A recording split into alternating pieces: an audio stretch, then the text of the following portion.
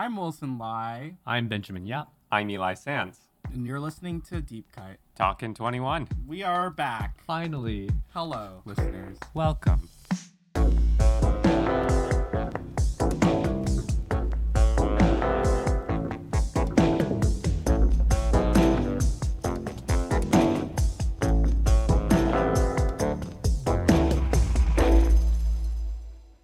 On Deep Cut, we usually compare a director's most popular film with a personal favorite chosen by one of us. But once a year on a very special time of year, Chinese New Year apparently this time, Yeah, it is. Happy New Year! we discuss the movies, films, and motion pictures of yesteryear. So here's how this is going to work. We're going to build our conversation through some of our favorite 2021 pictures, some movies that we can't not talk about, and then land each of our top 3 movies of the year. We'll also talk about the TV of 2021 as a little dessert, a little treat for you all. Yum yum. To see what we talk about when, check the episode description, which will have time codes for each movie that we go into. Some of the movies from 2021 were by directors that we have already covered on the show, so we'll also be talking about these movies, like Spencer, Matrix Resurrections, Tragedy of Macbeth maybe Velvet Underground, in separate one-off episodes. No guarantees or promises, but at least 2 of those are happening. Gun to my head, forced me to watch a Shakespeare adaptation. I say maybe shoot me. We didn't sign anything, okay? So first of all, let's get a bird's eye view. What kind of year was 2021 for movies? Middling. It's extremely middling for me. I mean, I'm looking at the critical buzz right now, and everyone's talking about how 2021 is a return to form or like a great year for movies compared to 2020. I don't see it. For reference, I only gave one movie 5 stars for 2021. Who's saying? And you're gonna have to wait to find out which one. And for the record, I watched 72 2021 releases, supposedly. Oh God. Some of those were maybe, for some people, 2020 releases. But yeah, of the 72, I only gave a single 5-star rating on Letterboxd, which really surprised me. And I found myself liking movies from directors that I have been following and liked, but not loving them as much as I hoped. Maybe it's not that the movies were bad. Maybe my expectations have gone up too much, or maybe I was hoping for straight masterpieces from everyone, which is not always possible. But yeah, or maybe I've just become more of a nitpicker. I don't know, which I think kind of makes sense because I think my way of looking at films has kind of crystallized in the last year, maybe because of Deep Cut. How so? I figured out what a 5-star movie is for me Ooh. and what 4 stars is, and then I kind of have a better sense of how to rate a movie now in terms of the way that I look at the numbers, because I usually only rate on a 1 to 5 scale with no half stars, which makes it cleaner for me. So then I have to make a very big decision between 4 or 5, which is like a world of difference. But usually for me, a 5-star movie is something that I undeniably love. Like there was nothing wrong with it. And even if there is something wrong with it that someone else is seeing, I have a reason for why I don't care. Yeah. And why I think this is actually perfect for me, at least. Yeah. And 4 stars are just good movies, and then most things just fall in this 3-star bucket, which is just a fucking well that's filling up now.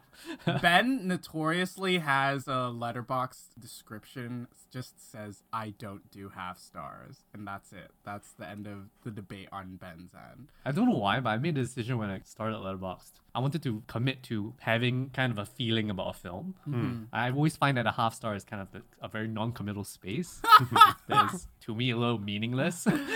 So it's like, if it's 5 stars, it's good, that's it. Well, for those of us who like to overthink, half stars are the way. Yes, I agree. Saying that you figured out your criteria for a 5-star movie is like saying that you found the meaning of life. Or like, I found the perfect pancake recipe. You then can go on to make your own 5-star movie. Yeah, hopefully. Yeah.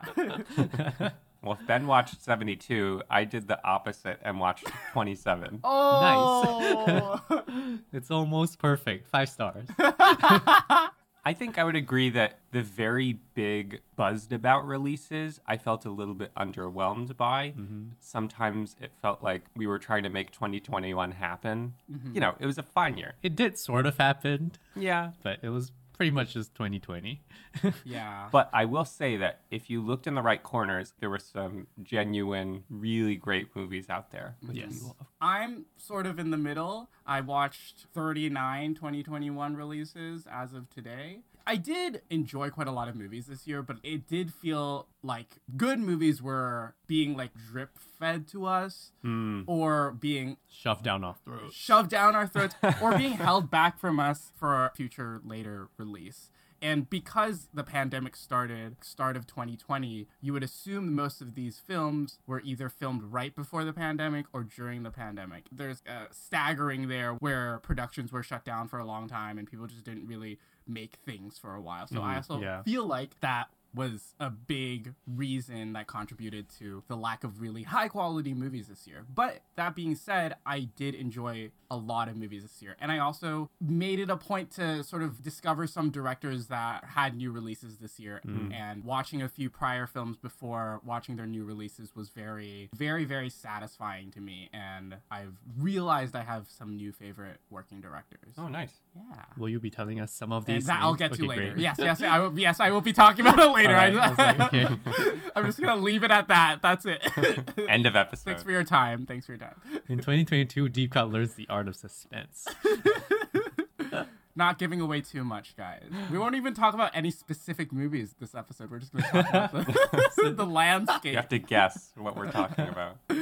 So let's get into some of the movies that we enjoyed.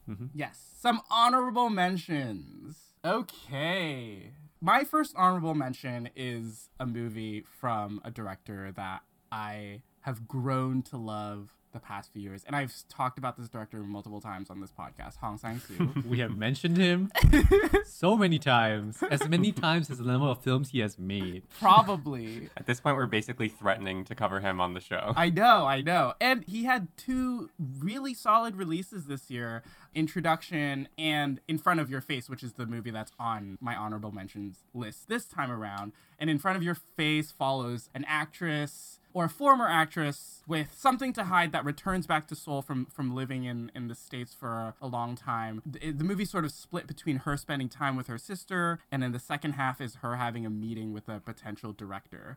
Hong always does these half-movie structural splits. I think this one was, although more straightforward than his usual way of splitting his movies, I guess it was just clearer in the way that I saw what he was trying to do in this movie, and it worked very well for me. I did put in my notes that this is Hong entering his late era. I think this year, a lot of directors are entering into his late era. And I think what characterizes late era Hong is he's boiling his movie down to like the very basics. Hong has lost so much funding, or apparently has lost so much funding for his movies, that he has started shooting all of his movies. No way. Wow. That's why his movies did already used to look very like lo-fi, but these past couple of years, they have like started really, really, really looking lo-fi. He's gonna start shooting on his phone soon at this point.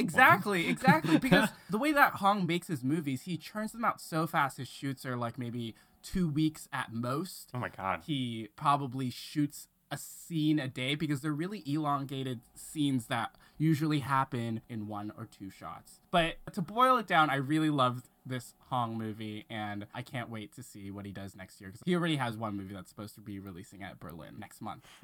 I saw In Front of Your Face. I thought it was okay. I'm still waiting for another Woman Who Ran to kind of like tip me over the scales. But I saw what he was doing In Front of Your Face, but it was just not, I think, as emotionally engaging as I hoped it could have been to kind of dig his fingers into me. Although there is going to be a film we're going to be talking about later on, which I'm going to make a case for why the technical quality of your film really doesn't fucking matter.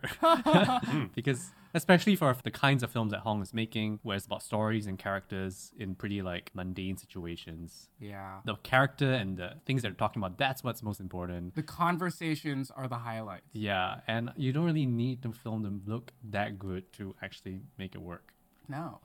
He's putting his focus where it matters for him, and that's what I really admire. Or else he can't make 2 films a year. Yeah.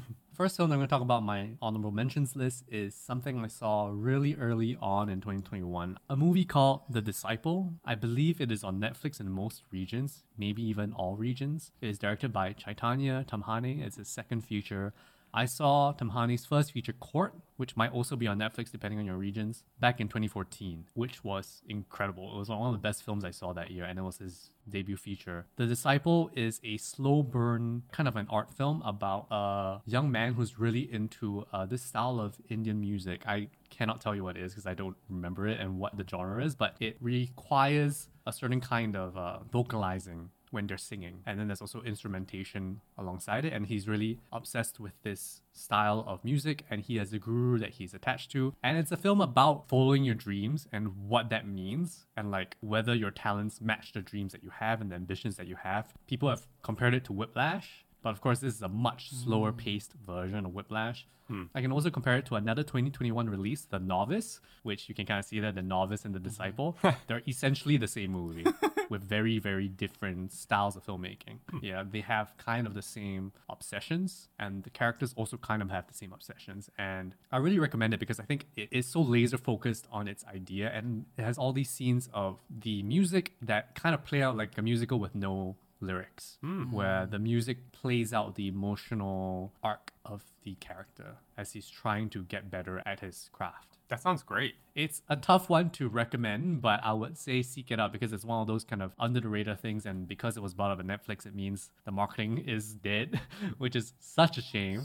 I'm still excited for Tamhani's next feature now, and I think he's still a one to watch for sure. He studied with Cuarón on the making of Roma, right?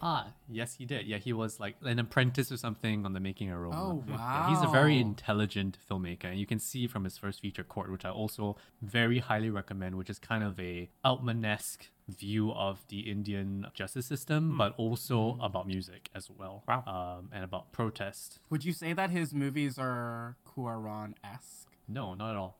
Actually, I don't know what a Cuarón-esque movie is, but I think he is a very subdued filmmaker, but very strong in what he's doing within those bounds that he creates for himself. It's very exciting. My first honorable mention is a debut feature, so another very fresh filmmaker, Andres Fontana, Swiss filmmaker, with his debut Azor. I know this was one that Ben did not love this year, but I want to make the case for it. And the first thing I'll say off the bat is that it scratches the Tinker Tailor Soldier Spy itch. I understand.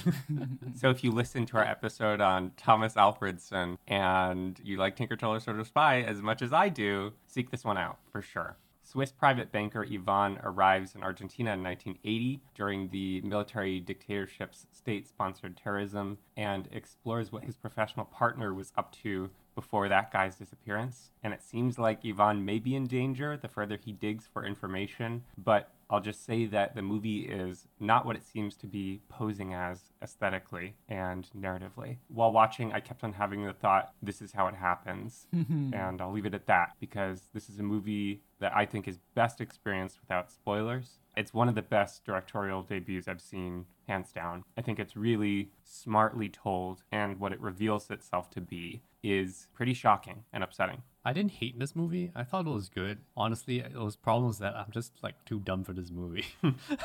Like, it's a little obtuse, and like having a sense of the political landscape of the place that it's set in helps a lot. And I was going in dumb and ignorant. And I think because of that, it was hard to grasp what's going on. But I can understand how it can really work on that cerebral level. But for me, I think at least the day that I was watching, I was definitely not in the mood for cerebral. And like trying to grasp at it was so difficult because it's such a, I don't know how to explain it. It's like a extremely pretty object I can't see. It's too bright for me. I'm too dim. No. Oh, Ben. Anyway.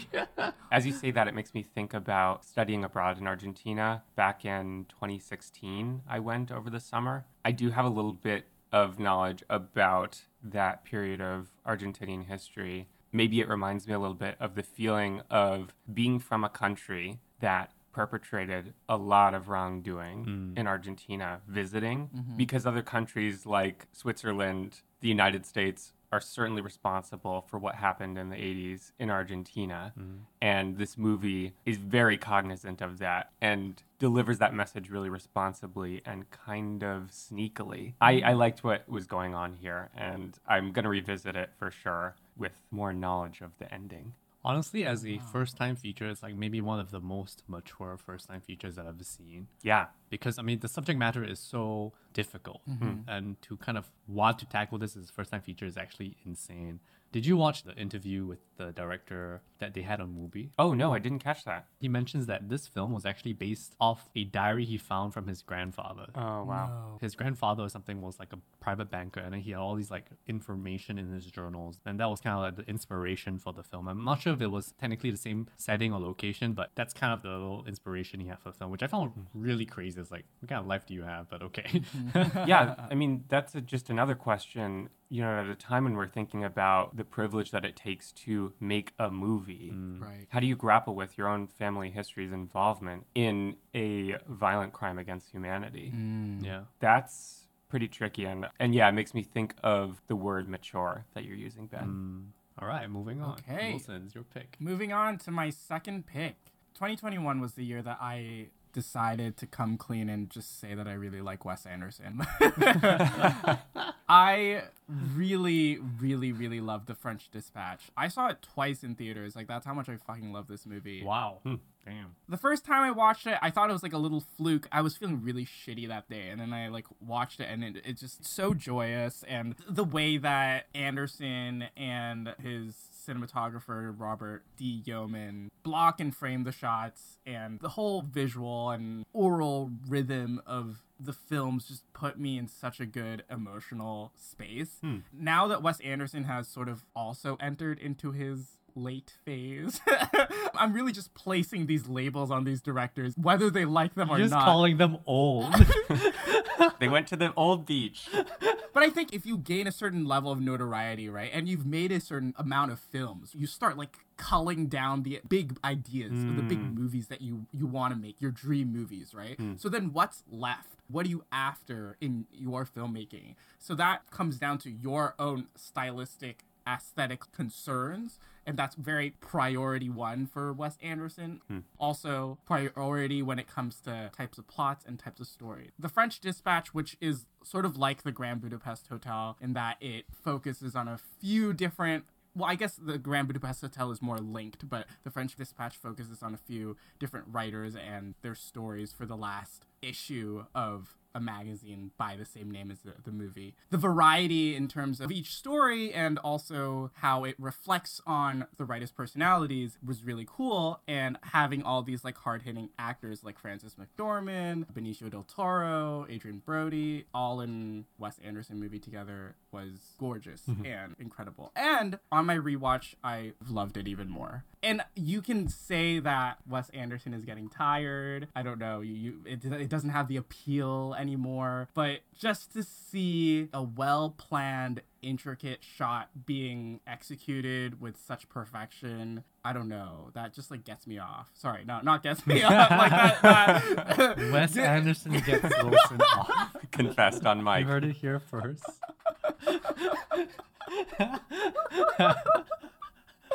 Okay, that's the last words I can say on this movie. Ben? I mean, French Dispatch.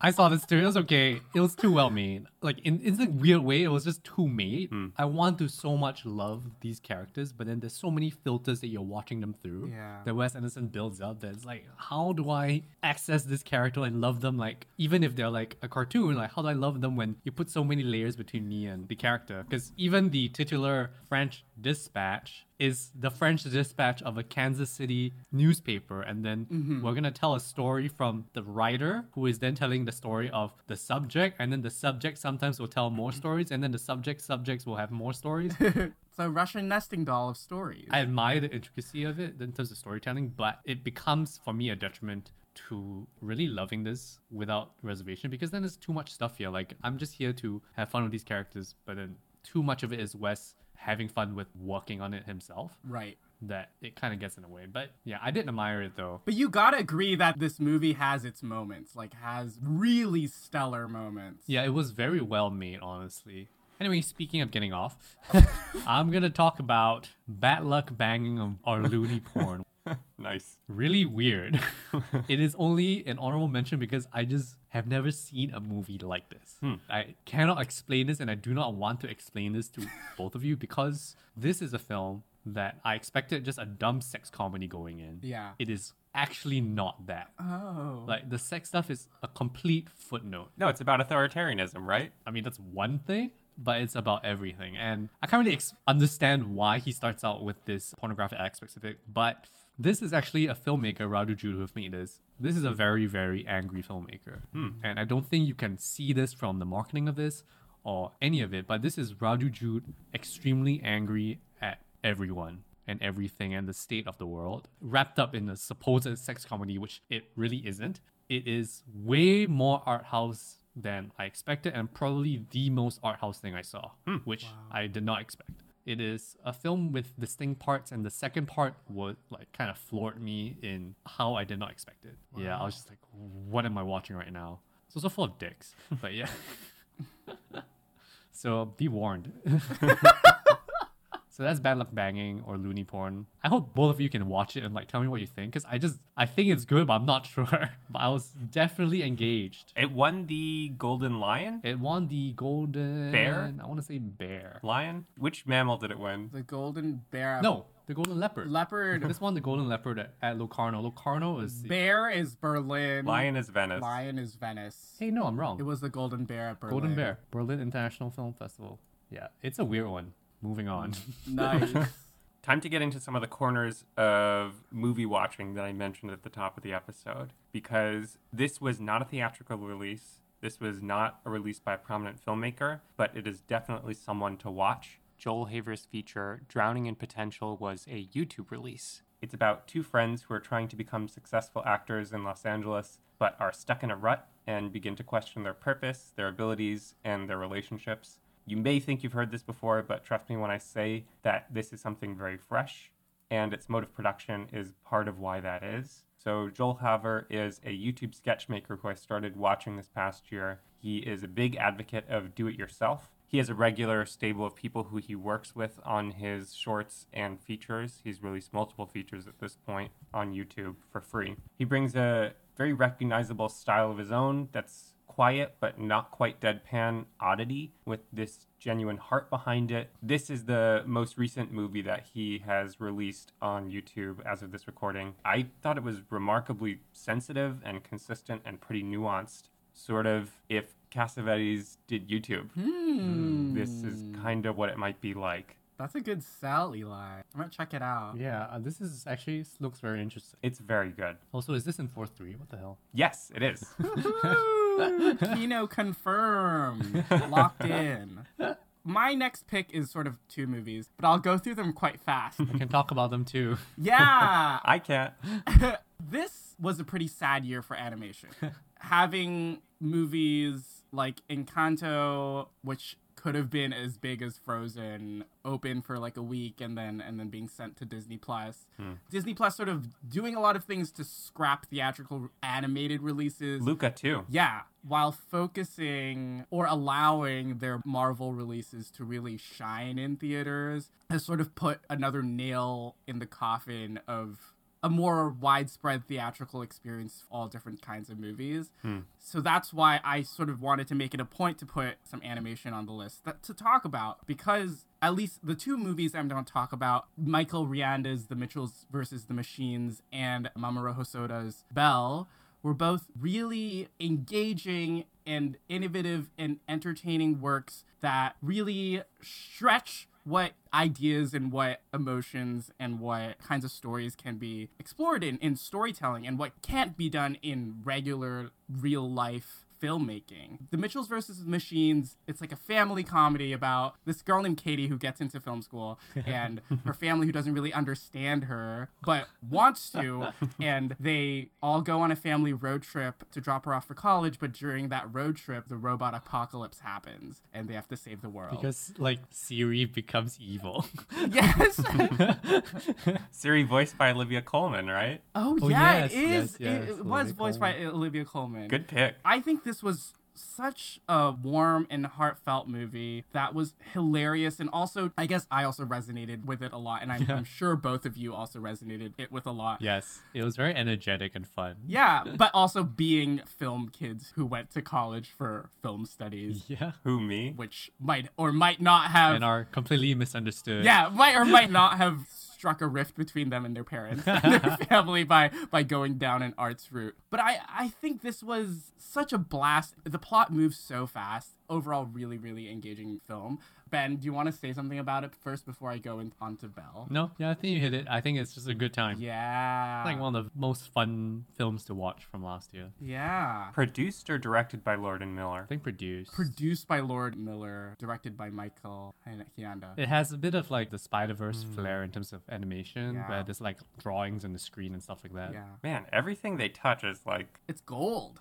yeah. And the second animated feature I want to talk about today is Belle by Mamoru Hosoda. I've seen quite a few Mamoru Hosoda films, and I've enjoyed quite a lot of them, and this is no exception. Belle sort of follows in the trend of his other films like Summer Wars about a virtual reality world and that connection with real life and real people and real connections. And this is set in a Japan or in a world where this app called You, which is sort of like the now announced not multiverse, Metaverse. metaverse. Where it sort of like scans your spirit or some shit and then comes up with an avatar that most resembles who you are on the inside. And it's sort of a retelling of the classic Beauty and the Beast tale through this lens. This is definitely by far, I'm a big anime fan, but this is by far the most beautiful animated film that's come out this year. Like, Oh man, it looks so good. it is so beautiful. Everything in the virtual reality space looks amazing. Yeah, and the way that Hosoda can like have his camera travel through these really massive locations or fake locations with animated characters, but like the amount of detail that goes into these really wide shots. There's so much going on, and there's so many different kinds of characters. Not like the avatars of everyone is not all human. There's some of the creatures. Yes. And there's just like so many different kinds of characters. Yeah. That don't even get a second of screen time. Exactly. They're just there for like half a second. This is sort of like the peak of character animation. The music in Belle is fucking amazing. Like, Yeah. honestly, okay, I was a bit cold on the general plot, but the music is so emotional on its own in a language I do not understand that it props up the entire movie. Yeah, but I was a bit cold on the plot, but my favorite scene in that film was the most mundane scene, Which one? which says a lot.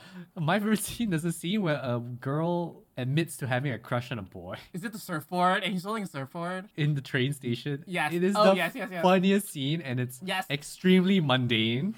It's the least flashy scene, but it's my favorite scene because it really like felt like this sweet thing that happened, and very reminiscent of like the kind of films I'm going to be talking about later down in this episode.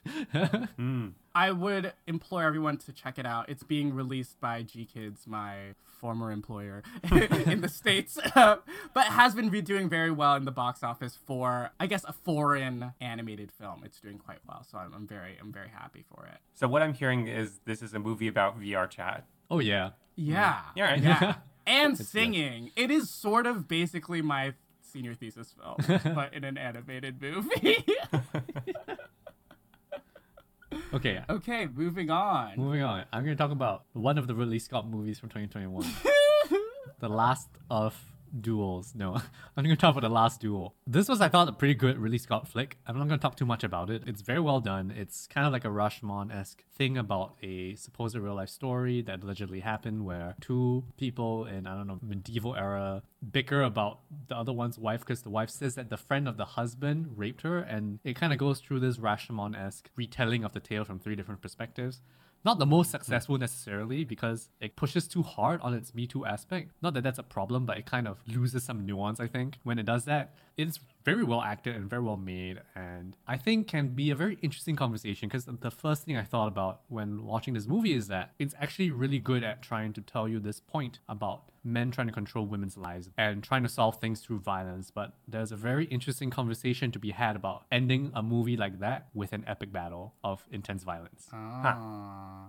Didn't Nicole Holofcener write parts of the script? She was on the screenplay. Yeah. It's a really epic battle, but I think it kind of doesn't fit in this film. But I think generally it was well made across the board. But I think a very weird one to market, I think it didn't really do well at the box office because people are here looking for like epic medieval film, but then getting Rashomon tale about feminism and then they get confused. Not that that's a bad thing, but yeah, I would love to have a conversation about violence in American cinema and what it is used for, because I think here is used for catharsis wrongly. My first thought was I wish the violence here was treated the same way it was treated by Lynn Ramsey. Lynn Ramsey. Lynn Ramsey in You Were Never Really Here, because I thought that would have been the right approach when you talk about violence and reveling in the regenerative power of violence in American cinema. Mm-hmm. But yeah, an interesting one to watch. No love for The Last Gucci. I didn't watch it. Not The Last Gucci, the House of Gucci. Yeah, I did not watch The Last Gucci. The Last Gucci, which was the best mess of a movie this year. There are all these great tweets that are like Lady Gaga. That's the whole tweet. Lady Gaga in interview. This is the most painful acting experience of my life. I worked for over a year. I got into character. I didn't break character for 2 years. Lady Gaga in House of Gucci. I make it a pizza. It's so funny. I think her Oscar campaign, like, you can't hate on it. Like, she is giving people the entertainment, the headlines, like the weirdest fucking headlines of the entire Oscar season, just going off and saying shit during interviews. And you can see her co-stars. There's one interview where Salma Hayek just like Jim Halperts the camera the entire time. And it's hilarious. And just because of those interviews, I say give her the Oscar. Okay, I'll let them know. Okay. Thanks, Eli. Eli, your pick. My next honorable mention was recommended to me by friend of the show, past and future guest, Dhanma Lagudu. It's called Sardar Udham, directed by Shujit Sircar. In 1940, a man from the Punjab province named Udham Singh assassinated Michael O'Dwyer, who was the British official responsible for the deaths of over 1,000 peaceful protesters during the Jallianwala Bagh massacre in Amritsar. This is a historical biopic about the life of Singh, and it explores his motivations. It's a really fascinatingly structured story. Like, I want to take a look at this script and read it. It goes out of chronological order, and I think that listeners will find that it fits into our conversations about Jackie, about Dilse, about Bombay. It really is a new and unusual take on the question of how do you responsibly portray violent crimes against humanity and to what ends, because it is pretty point blank about things. I think it would be easy for that to be tasteless, but it is very pointed and direct here, to the point that India rejected it as the national submission to the Academy Awards because it was anti-British, which it Damn. very much so is. Why is that a problem? I feel like it helped them win points. Yeah. Yeah, I don't know. It's interesting that it's self-censored. Really interesting thing also is that Sircar was mostly a comedy director, and this was his passion project, years in the making. It is a very serious drama. Wow. Very little humor about it, and a great central performance to boot. So yeah, really fascinating movie. Where did you find it, Eli? It is on Amazon Prime. Oh, thank Nice. you. Thanks, Eli.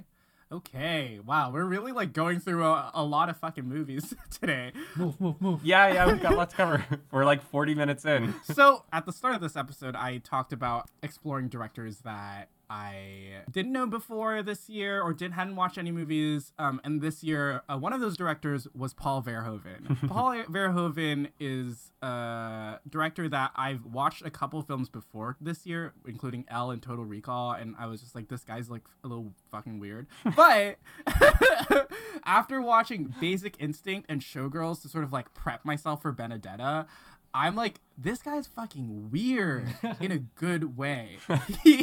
Little Goblin. Yeah, he's like a sick, twisted man that like makes sick, twisted movies that are not supposed to be like taken so seriously. But like I said during our Wachowski's episode, that he explores the idea of sex in so many of his movies in such a interesting and I wouldn't say provocative, but you could say provocative way because no one else dares to venture into that realm. And Benedetta is no different. It's set in the late 17th century, and it's based on like a real person who, I don't know, may not have been the bride of Jesus Christ. Oh. So this woman named Benedetta joins this convent, and it's a story about her coming into power both sexually and within the church, and the fun fucking hijinks that come afterwards.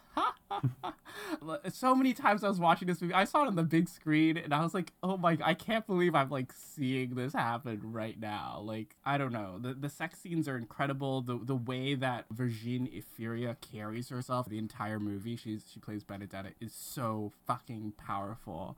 I would just say check it out and expect to have a good time. All right, I will. I had an okay time. Ah. I mean, I think it's an interesting one to watch because it's pretty out there. Ah, man, I just wish the plotting of it made more sense. I had problems with the central relationship and like how it just kind of begins. There was no build up to making me invest myself in the central relationship, and then things just started kind of happening randomly. To me, that felt kind of for the sake of crazy shit, which I'm, I guess, okay with. And I kind of wish the sex scenes were a little bit more out there. I thought they could have gone a bit further with the way they were filmed, like how much further they could push. How raunchy. Yeah, like they were like relatively tame considering all things considered, I think. Felt like he was pulling his punches low here. But Ben, your name is in the title. I know. That's why I'm sad. Benedetta. Yapadetta. Yapadetta. Anyway, this is not really an honorable mention. It's basically one of the best movies of last year. Yes! It is the year of Hamaguchi. We're going to be talking about Ryusuke Hamaguchi's Wheel of Fortune and Fantasy, which is his 3-part anthology film about women and coincidence and a little bit of magic. I really like this one. These films are so sweet, well acted, and interesting in a way that's like hard to describe. For me, the last of the 3 stories is the best of them. It's just hands down much better. I found the first one maybe the weakest. The second one on a rewatch kind of grew on me. It has a very special erotic power that I don't want to spoil. Yeah, but these are just really well made, well written films about people, you know, living their lives and kind of putting their emotions on the table. I really enjoyed it. Yeah, this year is Hamaguchi's year. I'm going to say this multiple times through this episode. He is on a fucking roll, and I'm so glad that I discovered Hamaguchi prior to this year, thanks to dear friend of the podcast, Joseph Eusebio, who Eusebio. his senior year at Wesleyan was sort of telling everyone about to watch Hamaguchi movies. I saw this before Drive My Car, and the moment I saw this, I was like, oh fuck, this is the best movie of the year. Each of the 3 stories, even though I also really loved the 3rd story the most, I think there's so much to take from each of these 3 stories. Hamaguchi says that this was his like love letter to Romer. This was his Romer film. Shout out. And he shouts specifically out Romer's 90s film Rendezvous in Paris, which I coincidentally watched this week. I think this carries a lot more weight. I think the stories in it have more meaning, whereas Romer's are very fleeting in nature. These ones, especially the last 2, really stick with you.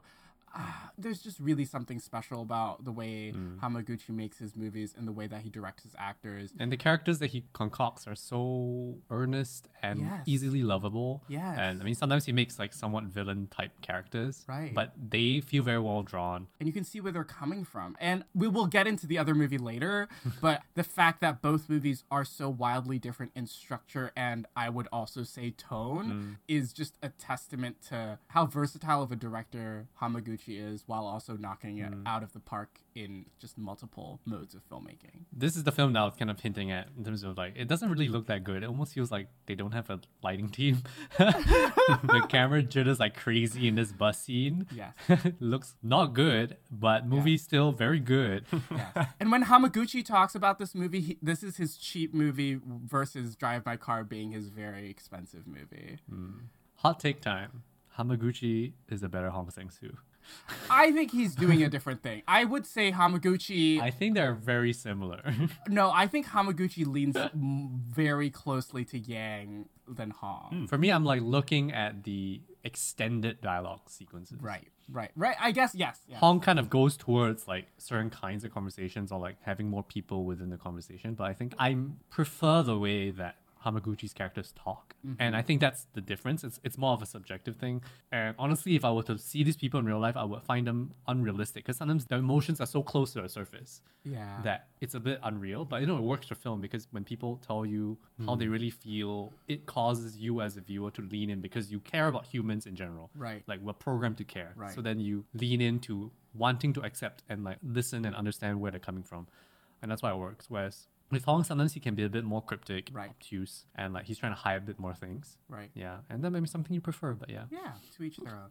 Wheel of Fortune and Fantasy was the last 2021 movie that I watched. I watched it earlier this week. And there's something very composed and neat about it while also being very low key. The one thing that I want to add to what your guys are saying is this feeling of neatness. In the same way that Romero's movies are set up very perfectly and flow and execute and are their exact shape, I view each of these three segments in Wheel as a sort of shape. And I don't know if I can perfectly describe what I'm seeing, but it just like looks like a shape to me, each of these three things. And this movie is this bundle of these three shapes, these polygons. I just feel it like that. I could see the way that you're seeing it, but I don't exactly see the shapes. But I can imagine shapes forming in your head. Thanks, I think. I'm trying to understand. I feel like I need to be a different plane of existence to understand what he's saying right now. Yeah, come to the shape plane, baby. You just need to be a different shape, Ben. I'm the wrong shape for this comment right now. Yeah. Bark, bark, woof, woof. It's Power of the Dog. Woof woof. Tell us about Power of the Dog. Yeah. All right. How powerful is that dog? It's pretty powerful. What level? Over 9,000? And is he a good boy? No, he's a bad boy. I don't know if there's too much I can say about Power of the Dog that hasn't been said elsewhere. What I want to drop in this segment about Power of the Dog, aside from saying, great movie, watch it, Campion's superb and a master of the craft, is I have to tell you guys about meeting Jane Campion at a screening of Power of the Dog. Wow. My girlfriend got us into a Netflix screening of Power of the Dog, which was celebrity-studded. Jeremy O. Harris interviewed Jane Campion. Before the screening began, I was very much so hemming and hawing about whether or not to go up to Campion, who was in the lobby, Oh my God. and say hello. Ultimately, I decided to do it, and I went up to her and was so nervous that I barely spoke these jumbled words about studying her movies in college, which I did. And my girlfriend kind of had to save me. And Campion very clearly did not like the experience and was like, oh, okay. It was just about the worst experience of meeting a celebrity I've had. So do you regret it? If you were given the choice to do it, would you have just chosen not to walk up? Yeah, I would not do it. Wow. And actually, if you look in the credits on the Netflix release, you'll see credited as worst boy, Eli Sands. He did not have the power of the dog. Oh, I didn't see that one coming. That's so good. Worst boy, Eli Sands. That's Power of the Dog. Oh, I've been meaning to check this one out because I think I would like it a lot. I just really hated the piano, and I just really vocally hate the piano so much. Wait, what? Oh, the piano, the movie. I was like, what? Yeah. You hate the instrument? There is a piano in Power of the Dog. Oh, there's a piano in the movie. Okay. There is a piano. I do not like Jane Campion's Palme d'Or winning the piano so much. It just really irks me. But I will get around one day. Worth trying it out. I do think that you'll like it, Wilson. I think it's a very well-crafted movie. I can totally understand how people are loving this. It's on multiple critics, number one spots. Yeah. Do you think it's going to be our best director, best picture? I don't know. Maybe Best Picture. Could pull. I think shot for Best Director, yeah. Wow. I can see it for Best Picture as well, but I'm not sure. I honestly have no idea. That's the good thing about having a year that's sort of mellow in terms of big releases is that you have some really great directors that have sort of been given their due by award season and now sort of makes way for these movies. Even though Power of the Dog is this big Netflix movie that stars Benedict Cumberbatch and Kirsten Dunst. And Jesse Plemons, who I found recently is married to Kirsten Dunst. Yeah. So cute. They met on Fargo. Yeah. Oh, the show, yeah. Or they fell in love in Fargo.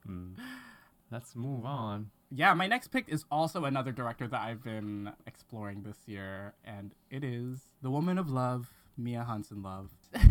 I really, really, really fucking loved Bergman Island. I thought it was such a great vibe movie. I don't really love Bergman that much. No.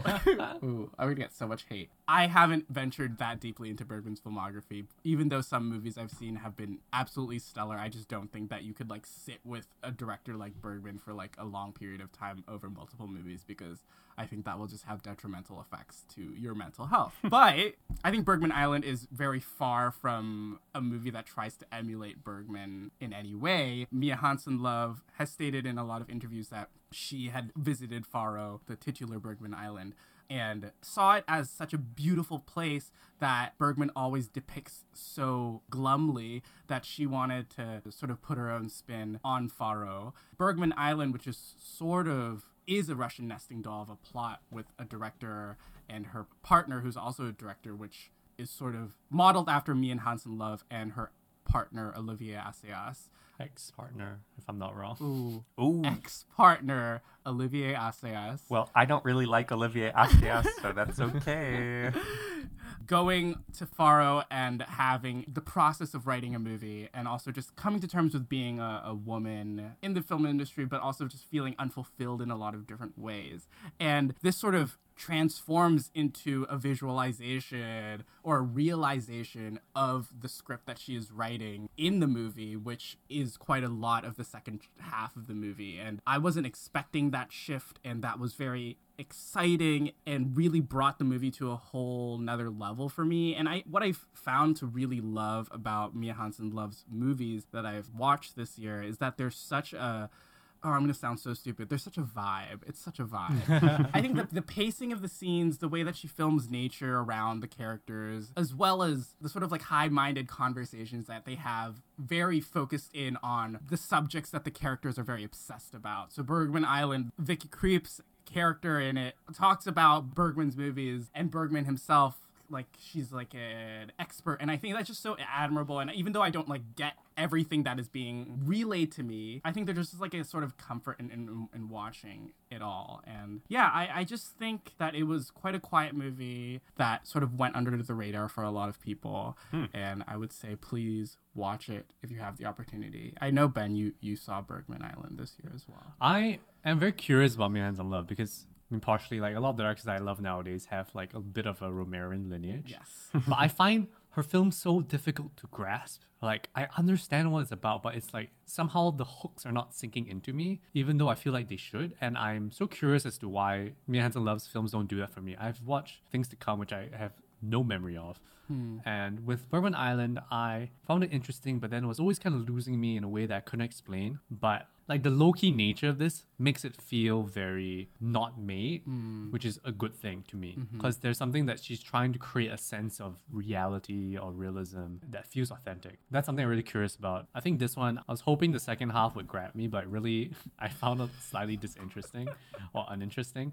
And then I was like, okay, I'm not fully on board this romantic train right now.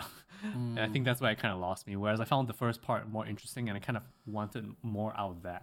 But it is a very interesting experiment in the kind of film that she's making, I feel. And this is the only opportunity that I can talk about Anders Danielsen Lay, who is the film world boyfriend you love to hate or hate to love this year, being in this and also the worst person in the world, and also being a real life full-time doctor. Ooh, wow. Shout out to you, Yuda man. Love you. Well, I guess you could say Anders Danielsen Lee is a hero to some people, being a doctor. But I just want to do a very quick mention of Asghar Farhadi's latest film, A Hero. It's his return to Iran. Not going to go too much on plot, but Wilson has called it a classic return to form for Farhadi. I think it's pretty good. I'm a weird person for thinking it's somewhat of a comedy, but then I think now I can look at all of Farhadi films as fucked up comedies. But I don't know, I think that's a conversation for a later time when we cover this film in a one-off episode. All right, okay. All I have to say about this movie, aside from the fact that it is, in my opinion, a return to form, I think Amir Jadidi has like such a infectious smile. Oh, yes. His smile is in one corner of the movie, pulling so much weight. And you'll understand because, I know, in classic Farhadi fashion, there is a Shit goes down. Yeah. There's some real. Shit goes down. That's all you need to know. Yeah, shit goes down, but his smile is eternal. Okay. I haven't watched yet, and Ben and Wilson are being very gracious about spoilers for my precious little ears. Thank you. Well, Farhadi usually focuses on humans, and the next movie I want to bring up is Stephen Karam's The Humans. Oh, that's really good. A really organic segue right there. This is based on Karam's play, and it is about a family that gathers in their daughter's new apartment for Thanksgiving dinner, where a lot of tensions ripen and fester. It explores the space remarkably well, and it's a very dynamic adaptation of a play for the screen. Pretty fresh. It's very tense. I think that we'll find interesting comparison points between this and one of Ben's top picks, which I won't give away here. Yes. Nice. But I really found it quite compelling and upsetting. And I like these things that focus on disagreements between people and how people make each other feel worse.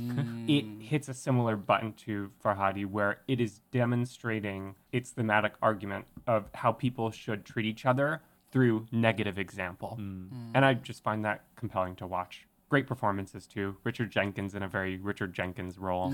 I watched this based on your recommendation, Eli, and I wish I liked it more, but I found it a little bit too... I think it could have tried to just be more of a play, and I think I would have liked that more. I think I was trying a little too hard with the filmic aspect of it. Even as a play, I don't know what this movie is trying to do, and I don't know whether I was just like, it was like a big whoosh over my head and I was just not getting it.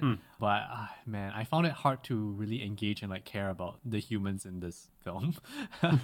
And that made it a bit difficult. But yes, definitely a very interesting comparison to one of my top 3 films.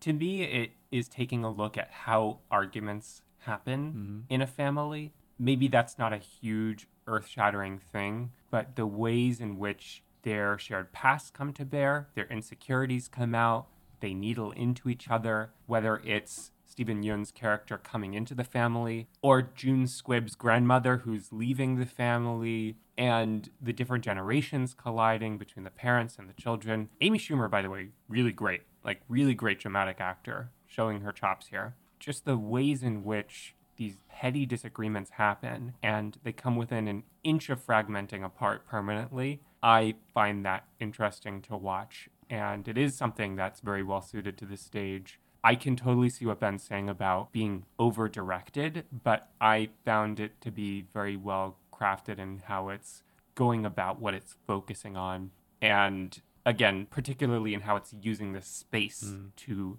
bring out these arguments and disagreements and a strong feeling of uneasiness over everything. Is it like a bottle episode? Like Yeah, it it's a just chamber takes place? piece. Very much so. There's no segue. There's lights in this movie, and my next movie is called All Light Everywhere. Oh, jeez.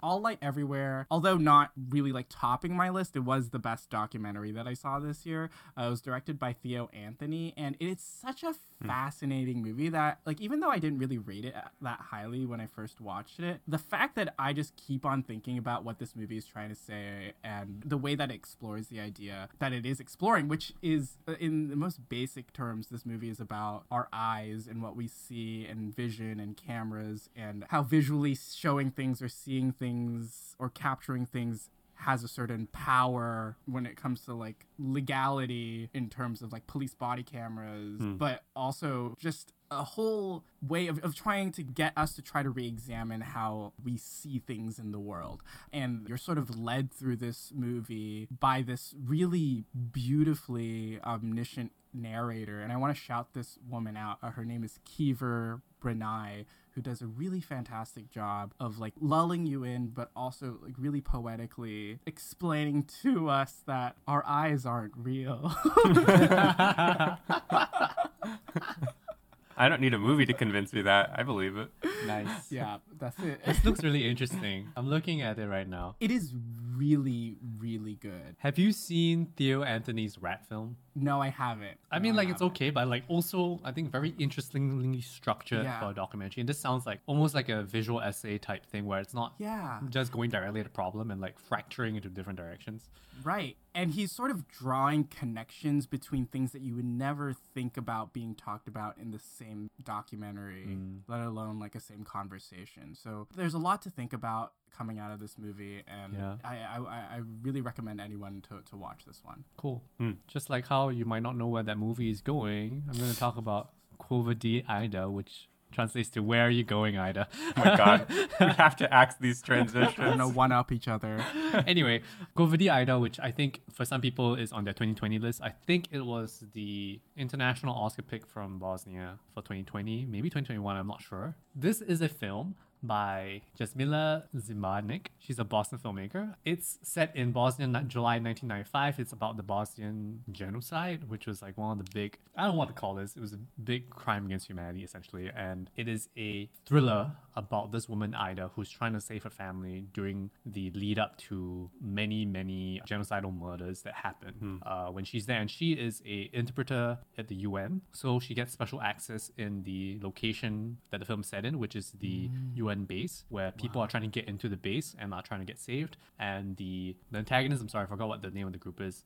They are trying to kill all the men, essentially, and loading them up on buses to go shoot them. And she's trying to save her family. And it sounds like faint praise, but this is just a very, very well-made thriller. This looks like it's basically a Hollywood film about a crisis. Exceptionally well-made, very, very intense. Jasna Juricic, who plays Ida, is incredible in the role. And I don't know, I think just watch it if you're just interested in a very well-made thriller and kind of want to maybe find out more about this genocide. I went to read up about it immediately after watching it. Very, very late in the game, I knocked this off my top 3 of the year. But it's up there. It's one of the best made films of the last year. Get ready for a very inappropriate transition. Where are you going, Aida? Barb and Star go to Vista Del Mar. Two best friends, Barb and Star, played by real-life best friends Kristen Wiig and Annie Mumolo, take a vacation, and it gets wacky. This is my favorite comedy of the year. It's knowingly absurd. It's this smart kind of dumb and this silly but kind, full-hearted thing that I really enjoy in shows like Detroiters, quick plug. It is a wholly consistent world. Everything is aligned with the comedic tone, and there's no need for a straight man or a wink and a nudge at the audience. It just trusts you to be in on the joke and enjoy the ride. It's a delight. Oh, I saw the trailer and I really want to watch it. The accents sound just already cracked me up so much. It's very silly. It's great. I think I saw very few comedies last year, which I don't know. Maybe I should start watching more comedies. It's kind of a heavy year. Yeah, it's a heavy year. We've said the phrase crimes against humanity, I think, 3 times now in this episode. Whoops. I know. Yeah, let's lighten it up a little bit. Because I've watched more films than both of you, I'm just gonna run a bunch of films down as recommendations or like interesting things I saw last year. Run circles around us, Ben. Yeah, do it. 9 Days is the feature film debut of Edson Oda. It's kind of like the baby of Afterlife and Inside Out. Because it's actually really about souls being picked to become humans. And it has its own kind of organizing principle. It could have been better, but for the first half of it, I was really getting into it and like really invested in it. It has a rock solid cast, an insane cast for a first feature, honestly. And for a relative unknown in terms of the film space, because I think Edson Oda comes from advertising. It has Winston Duke, Benedict Wong, Zazie Beetz, Wow. the 3 biggest roles. So like pretty stacked cast. Has a pretty crazy ending, which I don't think it necessarily earns, but you might love it. Cool. Another one to throw out. What do we see when we look at the sky? Clouds. That reminds me of that tweet that, who was it, Val Kilmer or someone wrote, where he's like, a pig can never see the sky, but sometimes I pick the pig up and I point it up so it can see the stars at night. Val. Oh, Val. I'm pretty sure I'm attributing it to the wrong person. Sorry, go on. This is a film by Alexander Koberitz. He's a Georgian filmmaker. Maybe the second most art house film I saw from 2021. It is pretty long, but it's very weirdly made. It's very kind of magical realism. It's about 2 people who are supposed to go out on a date, but then at night, the woman is told by 4 friends at an intersection, a surveillance camera, a sapling, and something else, and the wind, that someone is casting a spell on her. Oh, wow. And then the next day, they both wake up with different faces, played by different actors, and they cannot find each other. Oh, that's such a good premise. Yeah, it's such a weird premise. It has a very distant perspective on the story, but it's really honestly about this town in the middle of World Cup fever. And it has some really gorgeous scenes and like nice people watching bits. It almost feels like a documentary more than a film. And if I have one suggestion, if you watch it and the film tells you to close your eyes, close your eyes. Oh, wow. That's all I can really say. It's like this cute thing he does. Yeah, this is on Mubi and I think maybe Criterion Channel. I'm not sure. Quickly, there's a very small film that is from Canada called Anne at 10,000 Feet. An interesting, very short character study about a woman named Anne who goes skydiving and then changes because of it and becomes obsessed with skydiving. And it's really a character study. She has struggles with the way that she relates to people, but very well acted, almost done entirely in close-up, looks very cheaply made. Not that that's a bad thing. Just very compelling to watch because it feels like a very well-realized character. And there's a documentary Flea that's animated. Some of the interview scenes might be rotoscoped, I'm not very sure. That is about a refugee from Afghanistan and his story, and it is very well made, and that's about all I want to say about it. It's very compelling and he has a great story. And then last two I have Test Pattern, which is the first feature of Shatara Michelle Ford, which is a very simple film about a couple where the girlfriend is sexually assaulted and then they're trying to get a rape kit. I really appreciated this one because unlike another film like, say, Never Rarely, Sometimes Always, which is also very good, which is obsessed with the journey to get the thing for Never Rarely, the abortion, this one spends a lot of time with backstory and flashbacks in a way that really rounds out its characters. And even within its very short runtime, and honestly, the journey is not that important. It's more about the central relationship and the kind of relationship builds. It ends surprisingly ambiguous, which I thought was a pretty daring move for the kind of film that it is. And I think it's one to seek out. And then the last one is, I'm just going to throw it out there. The Father from last year was pretty good. Last year was pretty good, but I only caught it in 2021. Pretty interesting use of perspective in telling a story about Anthony Hopkins' character who has dementia and can't really remember stuff. Yeah, that's my spiel. If we're doing flash recommendations, the first 10 minutes of Dea Kulümbegashvili's Beginning, which I believe is also a Georgian film, Okay. like What Do We See When We Look at the Sky, is a shocking, really remarkable opening to a movie. I don't think you need to bother with the rest of it, not to be dismissive. But it is a daring, confident. Yeah, I'll extend that to the whole thing. It's very confidently made. Great opening. Okay, and I'm gonna drop one more because I realize we're not gonna talk about it anywhere on the pod, and I feel like I just want to drop a Apichatpong Weerasethakul's Memoria. This was my first Apichatpong Weerasethakul movie I've ever seen, and it was incredible. I'm a big fan of slow cinema, and I think slow cinema really works when you have actors that look like they really embody a space really well, and Tilda Swinton does that perfectly. And the journey that she takes just with her acting and her physical acting is so incredible and very much worth watching on a big screen, even though I watched it on a small screen with my face really close to the screen.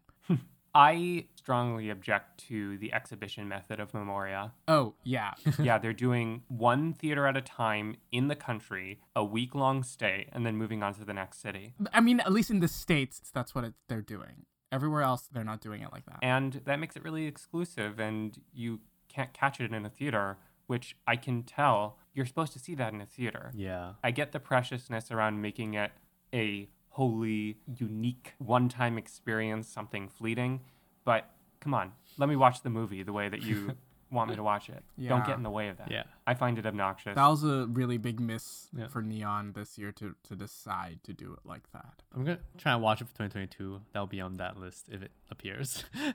And then finally, for our honorable mention segment, we would like to mention Hell is Empty, directed by Joe Schaefer and produced by our close friend Adam DeSantis. It is a great little horror thriller about a young woman who ends up on an island led by a mysterious cult-like figure and his group of sister wives. They all live in a house together. Tensions rise. It's a great little thriller. And I was the props master on it. So Yeah. if you see an object used, I touched it. Nice. Eli's hands all over the movie. Eli Sands all over the movie. And where can you find it? As of March 1st, 2022, it'll be available on Apple TV, iTunes, Amazon, Google Play, Xbox, Vudu, and on cable nationwide in the United States. Cool. Oh my god, even on cable.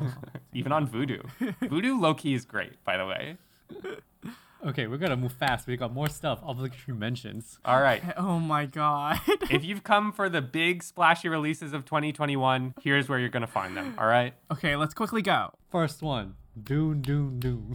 Dune. Denny Vildoon. Dooney Vildoon. It was good. I liked it. I liked it. Saw on a big screen. I don't think I would like it if I saw it on a small screen. Oscar Isaac naked. I'm into it. Like, I don't know. I've been waiting for good sci-fi for a while, and I think this might be it. Yeah. I think it's okay. The best things about it are all Villeneuve. The scale that he achieves, the blocking, the composition, the rhythm. And to me, the absolute worst thing about it is how Hans Zimmer's score clobbers Mark Mangini's sound design. He is a truly impeccable sound designer. He has done incredible work with Villeneuve on other movies like Blade Runner 2049, and it's inexcusable that you can't tell what he's doing because of Zimmer's score. And I saw it in a great theater, Grauman's in LA, and still the music was overbearing. The music is mixed all the way up. Yeah. Yeah. Whether or not you like the score itself, its mixing is the real problem, and you can't hear what's going on with the actual diegesis. I think a video essayist put out on YouTube talking about why like you can't hear the dialogue in a lot of Tenet. I think that sort of applies to Dune because all of these big budget movies are mastered and mixed for an IMAX theater. I watched it in IMAX. It was still a problem. Yeah, I also watched it in IMAX and I couldn't hear a lot of it as well. I think what was good about this was that, I mean, I'm not like a Dune hit by any measure. I have read the first Dune, but I do not remember any of it a long time ago. And the ability to condense this for a film, even if it is in two parts, is actually very well done for Dune Part 1. That he's able to get very complex like stuff in, but kind of boil it down to a very simple idea of what the characters want and what the different factions want. Yeah. And I think that makes it very approachable. My girlfriend who watched it with me, who hates sci-fi, spaceships and everything, was like, yeah, this is pretty good. And I was like, what the fuck? I was extremely surprised when she said that. I was like, okay. I thought it was good, but I wasn't floored by it. But the fact that she gave it a thumbs up is huge. So you have that on your resume, Villeneuve. Yeah, and, also weird incest vibes. So, Yeah. Okay, next movie. A movie that I didn't get the chance to see this year and I hope to see soon. Paul Thomas Anderson's Licorice Pizza. you don't need to. It's okay. Way overrated. It's just Once Upon a Time in Hollywood, and that's not a compliment from me. That's not a good thing at all. This felt so loosey-goosey in a way that I didn't really care for it. The acting is okay, but then like the central relationship doesn't really work for me. I don't understand it. And this is a movie for people in LA. Yes. And since a lot of critics are from LA, I think that's why this is getting so much buzz, which I think is bullshit. Because if you're not from LA, so much of this is going to fly over your head. It feels like somebody Googled fads in the 70s in LA and then put them in a movie. I don't know. That's kind of how I feel about this film.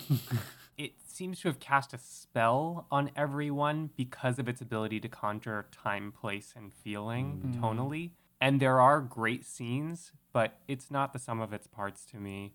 Everyone is wowed by the feeling, but not taking a look at what's under the surface, I feel. And of course, on Twitter, the reductive thing is about the age gap, as if that's the only problem with the central relationship. But I feel that that main relationship returns to a lot of beats of Gary humiliating Alana. Yeah. And ultimately, the movie affirms their relationship. Yeah. This is a problem both kind of ethically about what this relationship is, and has been saying it wants to be loosey-goosey, but then it tries to tie everything up very neatly. And that ending feels like kind of an apology for not having something more coherent to tie it all together. The whole thing feels so cobbled together, and the fact that so many shots from the trailer are not in the actual film tell me that many things were left on the table. This was something that was found in the edit, and I don't think it works. And I think it wasn't completely thought through when they shot it. I'm sure there were many scenes that were completely cut. And this is like almost like a greatest hits from a film that you haven't seen. And there's no narrative propulsion for me in this. Like in terms of the way the relationship escalates, even the meet cute doesn't even work. Like they just start talking and then he asks her on a date and then it just goes. And then they're like intertwined forever from that, like whatever meeting. It's not that interesting. I don't know. I found it very difficult to find engagement. And if the buzz for it is just people's nostalgia for the Valley in the 70s, then like, okay, I don't have that. This movie has nothing for me. It's all skin, no skeleton. And people may like the feel of skin, but sometimes you need a skeleton. It's my take. I don't know. Okay, everyone go stream Women in Music Part 3 by Haim. Oh, good album, though. Good album. Alana's really good in this as well. She is very good. I mean, if I have to say anything, she's very good. And I would be remiss if I didn't mention that it has one of the greatest Shabbat dinner scenes of all time. I'm willing to give it that. That's a good ending, that one, when they're outside. So funny. Anyway, moving on to the other big thing that was holding up the industry. Marvel. This is what I have to say about Spider-Man. I did not watch Black Widow. Shang-Chi was very middling, although Tony Leung can still carry a fucking movie, even if that movie's still not great. Spider-Man No Way Home was very well produced. I honestly thought it was good, and I'm very sad that it was good. I wish it was absolutely bad, because now this is the direction that films are going to go. This is probably going to be the best version of the IP orgy that we're going to get, because it's all downhill from here. Like, because Spider-Man was good and successful at the same time. Like, to me, it's a very clear fork in the road that we've picked a side, and then now there's no turning back. To quote Benjamin Yap, here I go boarding up my windows again. I unfortunately watched all 3 Marvel feature releases this year, and as someone who tries his very best to defend the Marvel Cinematic Universe, because I do think that they are valid forms of entertainment that have really massive appeal and I think are doing really great things with multi-movie storytelling and using movies as building blocks for larger scale events in the universe. This year felt like a setting up year, but the fact that we're sort of going back to square one or square two of what we did in previous phases feels like it was done before, and I just don't want to do it again. Like, I really don't want to do it again, and I don't want to invest myself in these characters anymore. And if I were to rank them, Black Widow was the worst, Shang-Chi was okay, and Spider-Man No Way Home was still good. Yeah. Like, it's hard for me to tell you that Spider-Man is good, but it's actually good. No, it's a good movie. I enjoyed it. The emotional beats are good. The action's, like, decent. Yeah. The way they use the nostalgia is good. And I'm like, fuck, why is this good? And I'm, like, disappointed that I liked it. Yeah, I was that annoying shithead in your theaters clapping and shouting whenever a new Spider-Man came in, even though I knew they were all going to be there. Sorry. You have no horse in this race, Eli. You don't need to have a horse in this race. Yeah, well, I did see Shang-Chi. It was actually my return to movie theaters when there was a lull between Delta and Omicron. Tony Leung can do that to people. You know, I think Simu Liu was good. Aquafina was good. I like some of the charm and their relationship in particular I liked. It's just not the right ending for that movie. They did Tony Leung dirty with the way that his character went out, but I don't know. It's fine. I had fun. I don't care enough to follow the thread of how it ties into the universe, but it was fine. Nice. Did either of you see West Side Story? I mean, I saw it. I thought it was okay. I really want to watch West Side Story. I thought it was good. Like, it was well directed. Singing's good. Let me tell you, the most unfortunate Letterboxd review I've written, then immediately rescinded when I did one Google search. Oh no. Is it about Ansel Elgort? Yes. Because I did not know any of the things that were happening with Ansel Elgort. And I was going to say, you know what? I read your first review where you were like, Ansel Elgort's pretty good. I was going to join the defense for Ansel Elgort, and then I read the things, and I was like, wait a minute, this has like fucked up connotations based on this. I had to delete that. Yeah. Because I honestly thought he was okay in this movie, even though everyone said he was the weakest link. Yeah, and there's a reason because that he's the weakest link, because he's a horrible person. But I mean, that's got nothing to do with the performance itself. But now I understand, like, if you think he's weird in this, if you know the thing. But I didn't have context, which is why context is important, kids. Yes, context is important. It is important. Yeah, I was like, fuck. But honestly, Ansel Elgort was okay at this, and like he can sing. And Rachel Ziegler was very good in this. She's gonna be a star. Oh, I'm so ready for her. I'm so ready for her. Spielberg does direct the hell out of this. I mean, I've read some stuff, people comparing this with the original West Side Story, and I can see why some people are more lukewarm about it. I thought it was okay. Nothing groundbreaking, but you can see Spielberg trying his best to really like make big cinema. This is like big cinema. Big Yoshi cinema. Correct. Big Yoshi. Big Yoshi cinema. Anyway, Yoshi. let's move on. Okay. On to another film that I didn't catch this year, which was Maggie Gyllenhaal's The Lost Daughter. Also on Netflix. Yeah. Easily accessible. You're welcome, Ted Sarandos. A lot of actresses have been making directorial debuts this year. Halle Berry, Rebecca Hall, Maggie Gyllenhaal. It's interesting. And The Lost Daughter is pretty good. Olivia Colman is superb as Leda, a woman who goes on a Greek vacation, but she erroneously packs her latent maternal guilt. Breakdown ensues. It's a movie that's most interesting when it goes unspoken, but it is pretty cheapened by this pat pop psychology. It would be stronger without flashbacks and its misleading cold open, or a more deliberate sense of why this breakdown is happening now for this character. I want either like a watertight explanation or a less explanatory relationship to the character and her pathology. Basically, it's okay. I can see like why somebody might love this movie if they are more comfortable with how messy it is. I was hoping for something a bit less messy. Like this is throwing a lot at you and it's not trying to tell you things directly, even when it does like direct flashbacks, because it's not really trying to pin down Leda's psychology completely. Well, it's like half pinning it down. Yeah, like she's quote unquote not the perfect woman. Like that's the whole point of her. Like she's supposed to be this woman that's not the typical woman, quote unquote. And I think people are responding to that kind of characterization that not all women want to be mothers, that some women are not necessarily going to be good mothers, and that's the kind of story it's trying to tell. But I think the flashbacks really like were difficult to parse. Like once I get that kind of thesis statement, I'm like, okay, but then what's the plot here? And then it's strange because most of this film, the conflict is really just the way that Leda judges people around her. There isn't actually real action happening in the story, and I find that a bit strange. Because it's really just she goes there, she sees a young mother that she used to be when she was younger, and then she finds some kind of similarity or like with this woman, and then they kind of strike out a very brief friendship. But that's kind of just it. And then stuff happens and it's not really plotty. But I can see why some people might think of it more as just a character study and then like it just for that. And I think that's also a fair reading of it. Wow. It's an interesting one to watch. It really just bounced off me. That was not the movie that I thought it was gonna. Yeah. I thought Dakota Johnson was her lost daughter. No. Okay. That's what I thought it would be too. Yeah, no. Okay. Never No. mind. Yeah. I mean, it's based on an Elena Ferrante novel. Like, she's all about the interiority of the character. I have not read the novel, but I can see why it's so much about Leda remembering her past. And then that's shown through flashbacks. Anyway, Enough American cinema. Back to international. moving on to another movie about mothers. Oh, yes. Yes. Yes. Yes. A Motorhead mother. Let's go. Titan. Julia Ducournau. Palme d'Or. Sweeping Cannes this year with this pretty wild, pretty out there movie about a woman who has sex with a car and then becomes pregnant. So she is a mother, but she's also in some ways a son. That's all I will say. This movie was so fucking weird.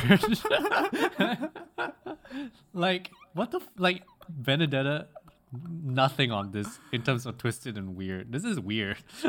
My hot take is that it's not that weird. I think that was my qualm with it the first time around. Like, I thought, like, yes, the body horror is, like, really great. Like, I really love Julia Ducournau for that. Like, with Raw, I really enjoyed that part of it. But I also just thought everything was just very, very simple. It was just very simple. Like, the plot after she gets to... how do I say it without spoiling? Vincent Lindon. Yeah, when they come together in the middle of the film and things start The happening. core relationship that the movie is actually winds up being about. Yeah, the direction of the story just really ends up being very normal and down the line. Yeah. IMO. Yeah. But I saw this the first time by myself, and then I saw it the second time with a group of friends that were all like freaking out because it was like, well, body horror, like times 1,000. It was like crazy. Everyone was screaming, and I had such a blast. And I think when you try to have fun with it, and then I guess the more hard-hitting, like emotional and like things you need to think about in the outside world that she's trying to say through this movie,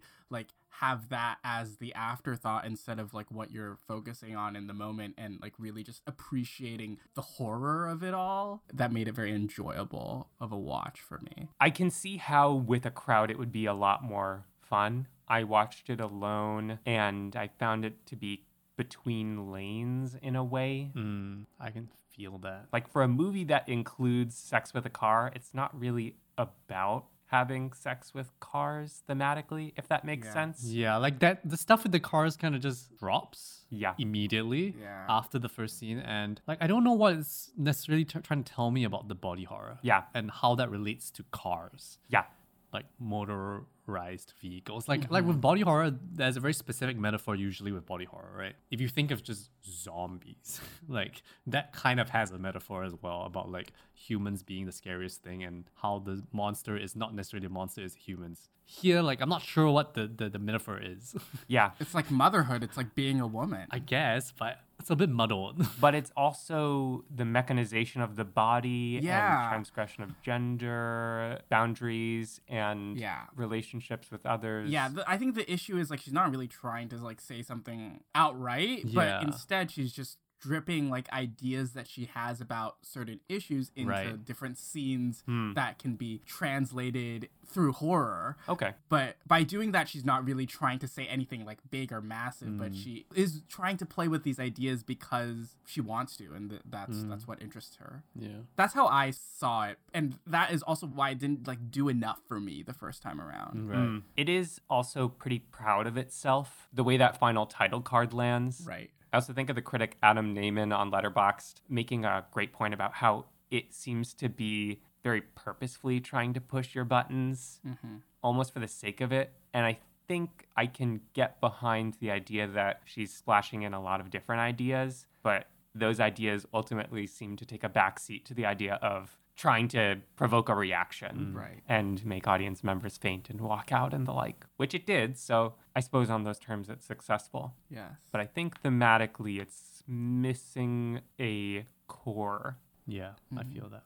Moving on to We Love Each Other So Much. We love each other so much. And we're going to have a baby doll named Annette. Nice. Leo Carax was hopefully going to be the third director that I did a lot of like background prep for a release this year. But the background prep ended up being me really enjoying Holy Motors and then me really hating Pola X. And while I didn't hate Annette, I thought Annette was very mid. Same, but is that a but? But I do think Adam Driver's performance in it is very memorable, and I think it is Yeah. one of my highlights of the year. That's the one thing that I will give this movie. He's so physically graceful. I can't just plagiarize my Letterboxd review, but I will. He's should. both brutal and balletic by turns, and he's so compelling to watch in the way that he moves his body. Yeah, move your body for me. I found the direction of this very compelling because there's some scenes that are like incredible to watch. Like just the fact that Annette's a doll is like it really works for me, and the way that there's a twist at the end as well. But the doll really works for me, and the fact that all the actors who work with the doll are imbuing it with life, like it really works. Yeah. The standout scene is the scene on the boat, Yes. which is clearly shot on a soundstage with a projection of waves, but it looks beautiful. incredible. Beautiful. And so many scenes is like using long takes where it's like weaving around characters and they're just doing the music. But all that stuff is like so well directed and it just works. Another great scene is Simon Helberg when he's conducting. I'm a conductor. Oh, that's great. The timing of the camera move. Yeah, that's so well done. And I was like, damn, if this was just slightly less weird or like a little bit more accessible Or weirder. or like weirder. I would say go weirder. Yeah, I don't know. I found it really interesting because it's just like right on the fence for this one, like whether this was like average or good. Like right now, it's maybe below average. I'm not sure, but Also, the soundtrack slaps. yeah. Yeah, Spox. I've listened to it so much this year. And then now, move on, quick. Quick, 3 more. Very quickly, Hand of God. It seems like both Paolo Sorrentino and Kenneth Branagh are taking the wrong lessons from Roma and what it means to make a personal movie about your life. But that's my quick take. Moving on. Eek. Yeah, I don't know. I watched Anna God. It was pretty middling. It's whatever for me. It wasn't that interesting. Didn't watch it. Thought it was gay, but it's not. No, it's very straight. Yeah. And again, incesty. So, you know. Lovely. The prettiest photography of the year for me was definitely This Is Not a Burial, It's a Resurrection. Ben, I wanted to ask what you thought about this because I think we had similar takeaways. It was just very dry for me. Like I think some shots were really pretty, but then like in general it was okay. Yeah. I think it is doing well because of the novelty of it being a Lesotho film. I just wish it could have done more to, I think, like invite you into this story that is about modernization of this village. And it's just like such art house, slow international cinema for me. Not really quite my taste, I think. And I wanted to get into it, but I was just slightly bored the whole time, unfortunately. And if you think about the grief of the central character when she loses a son, like that's just kind of the entire emotional tenor of the entire film. And you're just there the whole time. And then there isn't really like a plot or emotional plot for me. Or it could have maybe done more in terms of like trying to rounding out the village, like the cast that is in the village, but then you're just laser focused mostly on the central character. And yeah, it kind of bounced off me as well. This is maybe an unfair take to Lodge. It feels very calibrated for the international festival circuit. Right. Do you know what I mean? Maybe. Yeah. I mean, this, for some reason, it reminded me also of Identifying Features. The first time feature of Fernanda Valadez is in Mexico about a mother who is looking for her missing son.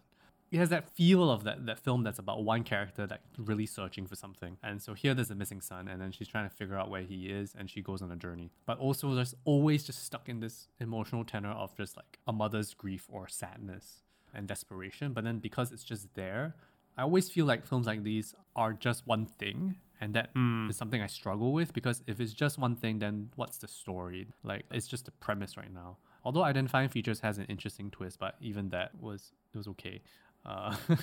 Okay. Oh, last obligatory mention. Summer of Soul, good documentary, interesting, good music, good watch. It's a good time. Nice. But it's good because it's about, they kind of colloquially call it Black Woodstock, which is like this soul music festival in New York. The music is great, but the great thing about it is that it contextualizes this festival in its time and what it means for Black people to have had this festival for them. Yeah, it's great. It's a good time. Now, we're finally there to talk about our top 3 movies of 2021. All right. Who is going to start? I guess it's me. It's you, Ben. Yeah, this is a massive one for me. Haha. Ooh. I'm talking about Frank Kranz's directorial debut, Mass. He's an actor as well, but this is his first feature film. Mass is about 2 couples who have both lost their son in a school shooting, having a conversation. It is essentially a chamber piece, similar to The Humans. This is the film that we were kind of hinting at. If you know me, this is a film that is right up my alley in terms of the way that is investigating the central question, because it spends about 1.5 hours with this central question between the 4 actors who are all phenomenal, Yes. who are all talking about this grief that they have for the loss of their sons and interrogating each other about how they feel, finding some kind of common ground and sometimes blowing up. It is so good at teasing information. It doesn't just tell you the premise straight up. You have to kind of infer as it goes along to piece together things. So I think the doling out of information is so well done for the kind of movie it is, which is basically a very long conversation. The way that it investigates and structures its journey through their journeys through this processing of the grief that they are doing together is so well done. It might be slightly too written at certain points, but I'm willing to forgive it for that. And I think it could have dropped some like cinematographic gimmicks like shaky cam and stuff. I think you should drop all of that and just let the actors shine. But all in all, I think this was a pretty big success in terms of like the kind of movie it was trying to be and kind of performances that Kranz gets out of these 4 actors: Reed Birney, Ann Dowd, Jason Isaacs, and Martha Plimpton. Martha Plimpton in particular is off the charts. Yes. Incredible. Mass was also one of my top favorites of the year. What it does for these actors in this room, when it finally gets there and it focuses on that, it's great. And also just as this point of comparison to The Humans as well. Right. If The Humans is for me about how these arguments happen, Mass even digs a little bit deeper in its script because it is investigating very contemporary point of conflict in a way that is pretty incisive and goes very deep. In our conversation about We Need to Talk About Kevin from last season, Yes. we talked about how the movie takes the topic of school shootings and then uses that to walk into something different about memory and guilt.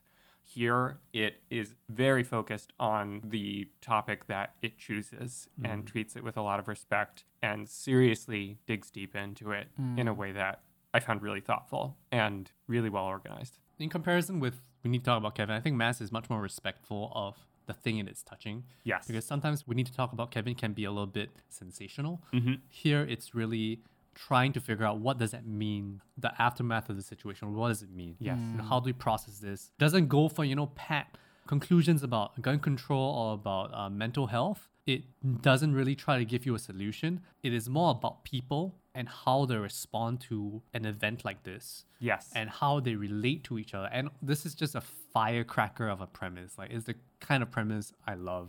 That is so simple. And the fact that you spend so long in a room with them means that he gets to look at this thing from every single side. Yep. And you're not constrained by, runtime and being like, oh man, we gotta move on to the next plot point, and then we're not gonna be able to investigate this side of the story or this perspective of the story. Here, we're gonna look at every bloody side so that we can come out of it. And even if he's not gonna tell me something, like, I can come out of it with my own kind of feeling about how I want to think about the situation or how I think humanity can contend with something like this. Yeah. On an emotional level rather than a logistical or like solution based level. Wow. That just shot it up to like really high up on my watch list. So thank you. That's my plug for Mass.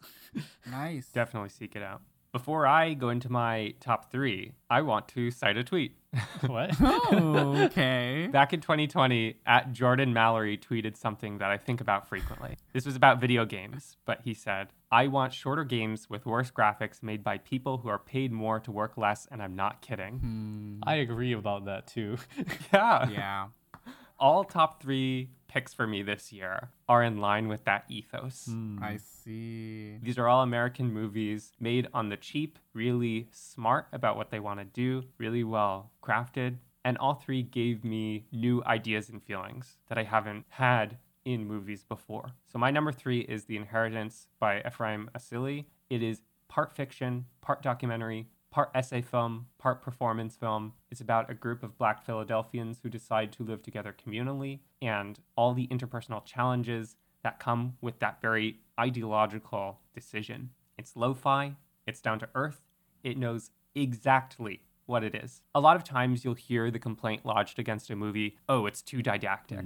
But The Inheritance proves that didacticism is not a slur against a movie. It's great here. I learned a lot, and this movie has an incredible sense of humor. There's no idea that is purely itself in practice, and Assili makes space for a litany of types of experiences within this movie and for his characters. And it shows the practical problems of organizing without undermining the importance of the ideals behind that organization. Tricky balancing act.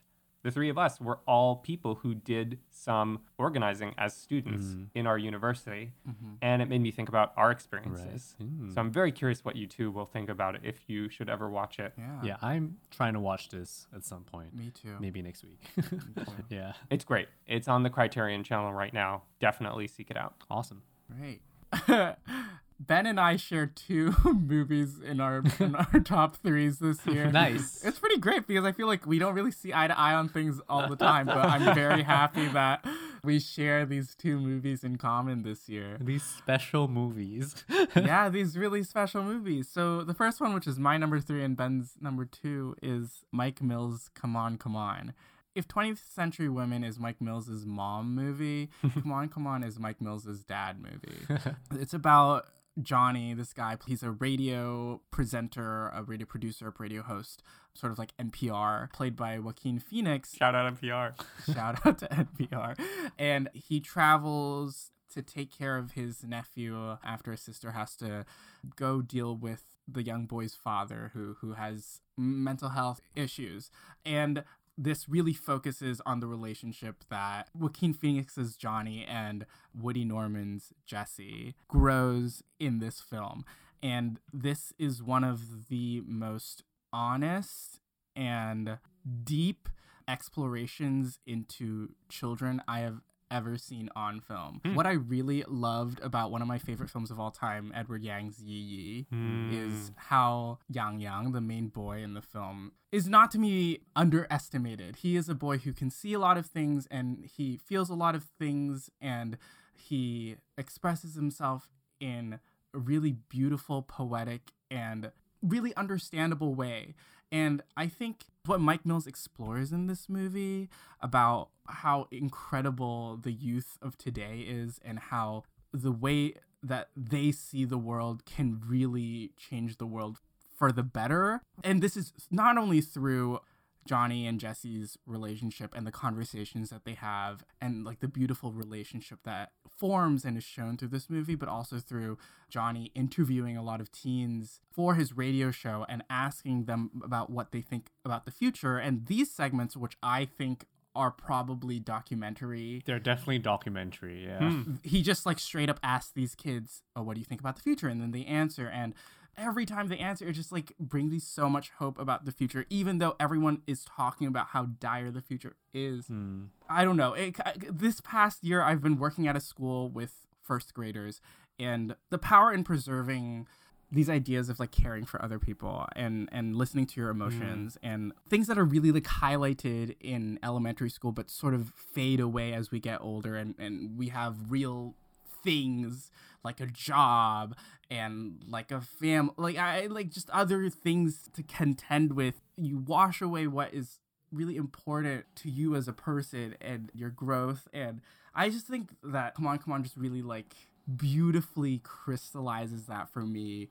Even though you could say that the main relationship between Johnny and Jesse is very tumultuous and contentious, but there's I don't know, there's an inexplainable beauty to it, and it's fucking fantastic. Wow. Yeah, this was my number 2, and I agree completely with everything you just said, Wilson. This is such a precious film in terms of like its optimism and the gentleness of the way that it's handling the situations. I can maybe argue maybe too gentle at some points, almost like conflictless to a fault, but this is the kind of movie I need. This is like so simple. Like this is the kind of hangout movie I need. Kids are hilarious, and Jesse is especially hilarious. I don't know how much of this is written, but like he just says the darndest, weirdest stuff.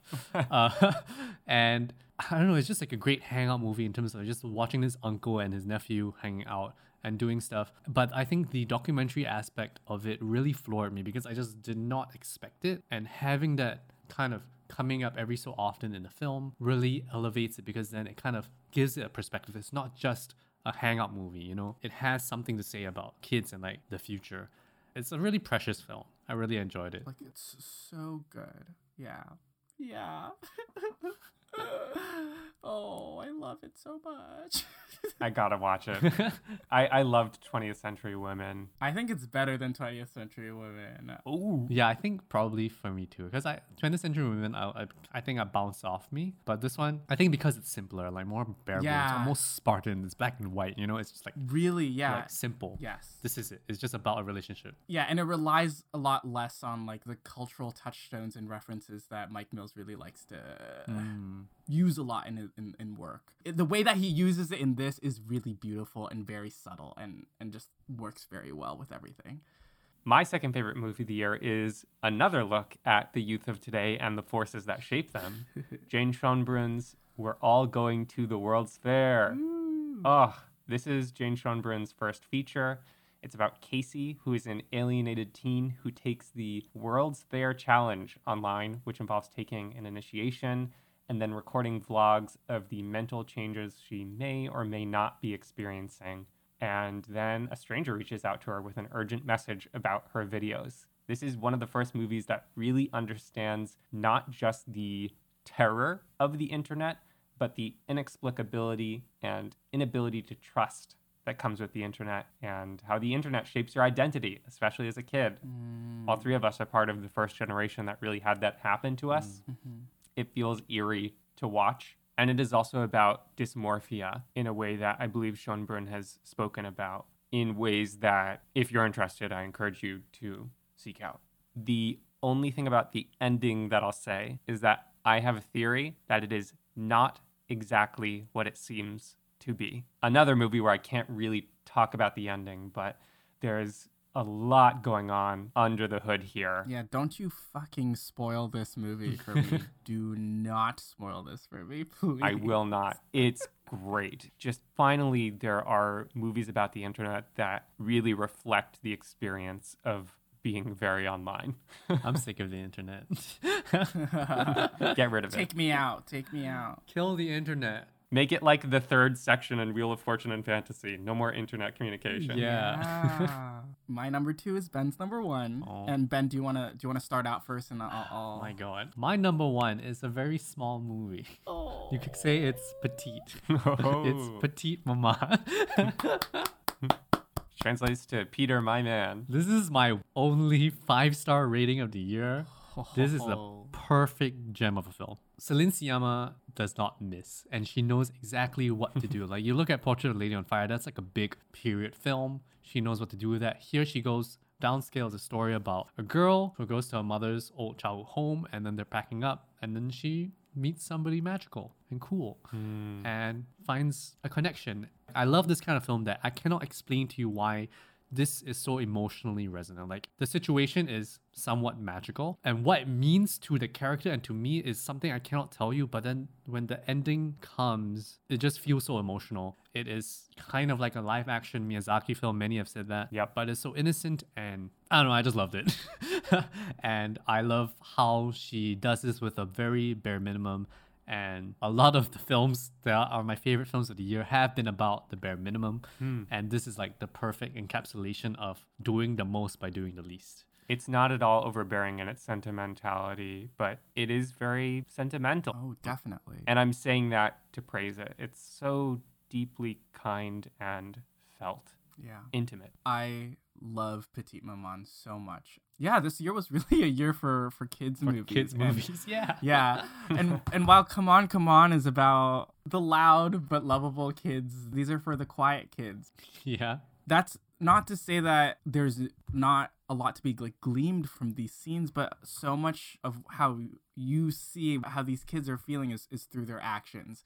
And I think the nervousness of making a new friend, but then figuring out that this connection is so powerful and beautiful and incredible. And then furthermore, the decisions that you make knowing the power that you possess was just so touching to me. And it doesn't overstay its welcome at all. Sciamma deciding to go back to kids after Portrait of a Lady on Fire was probably one of the best career decisions that she could have made this year. I think it fit the moment. It fit the moment really well. Please go check it out. For me, Come On is like me looking at kids like an uncle. But then Petite Maman is like me going to this movie and I'm a kid again. You are the kid. Yeah. I love movies that are about aligning you with the kid's perspective, and this is one of them. It does it so well. I like that, Ben. Sciamma just has such a beautiful way of placing you within a scene, like placing an audience within a scene and aligning you with the character and their perspective without doing anything flashy like a POV shot or whatever. But it's just what her camera lingers on, what her edit lingers on. It's sort of like watching magic is watching like Sciamma make movies. The kindest magic there ever was. Well, if you're sick of warm embraces, get ready for my number 1 pick of the year, Mad God. Look, the two of you both know that I cannot shut up about this movie. Yeah. Let me just be very clear right out the gate. This is a once-in-a-generation movie. For real. Nothing like this exists. I am a lover of stop-motion animation. I grew up watching the Aardman movies, Wallace and Gromit, and there's always this fanciful joy at seeing these still objects come to life and move. What Mad God proposes is, what if that wholly unique and delightful art form were used for evil instead?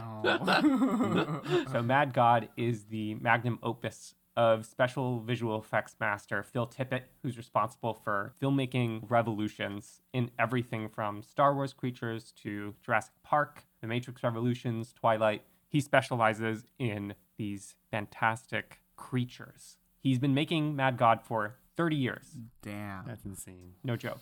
It's stop motion put to the most unique use I've ever seen. Mad God is about a gas mask clad soldier who journeys into a hellish landscape of abject cruelty and witnesses depravity at a scale and depth not yet put to film in this way. Wow. Stop motion is delightful because of the tactility of it. But here he puts it to the most profane and unholy depictions and creatures and acts I've seen. But because it's masterful stop motion, it retains that tiny wonder that stop motion always has. It's miraculous and sacrilegious all at once.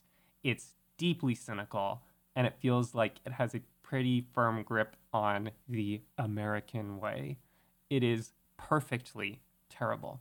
That sounds incredible. It's Antichrist in a movie. It's crazy. And I'm not talking about Antichrist by Lars von Trier. I'm like surprised. I wouldn't have pegged you for someone to put a movie like this as your number one of the year. I'm kind of surprised. Sort of deranged, Eli. You're in your deranged era. I know. His late face. Oh no. Late Your Eli. late face. I'm marking it right now. This is late phase. Maybe the main takeaway is that anything stop motion is the way to pierce my heart.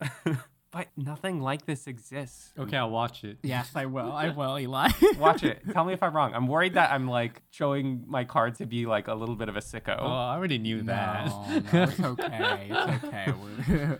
We accept you for who you are, Eli. Oh, thanks, guys.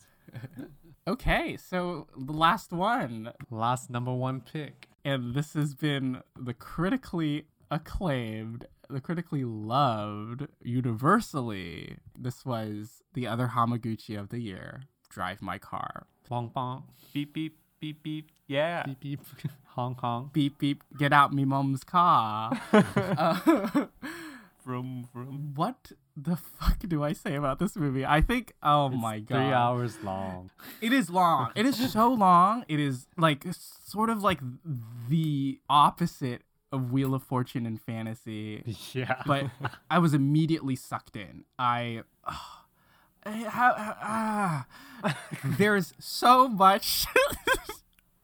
There's really so much to talk about with this movie. How it explores sex, deceit, infidelity, pain, grief, making art. Like, I don't know. Like, I've seen this movie twice, and I think I've just barely scratched the surface. I don't even fucking know if I know what this movie is about in actuality, at its core. I don't think I understand everything this movie is trying to say to me, and even the core thing.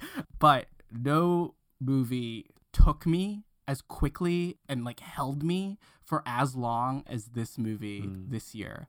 There is so many things Hamaguchi is doing scene to scene that I love and appreciate, and the way that he like fixates on moments. Like, there's a scene in this movie where characters are having like a conversation, and then they're having dinner, and Hamaguchi just spends maybe like 4 minutes of that time to sort of like segue into a character petting a dog because one of the characters really wants to just pet the dog.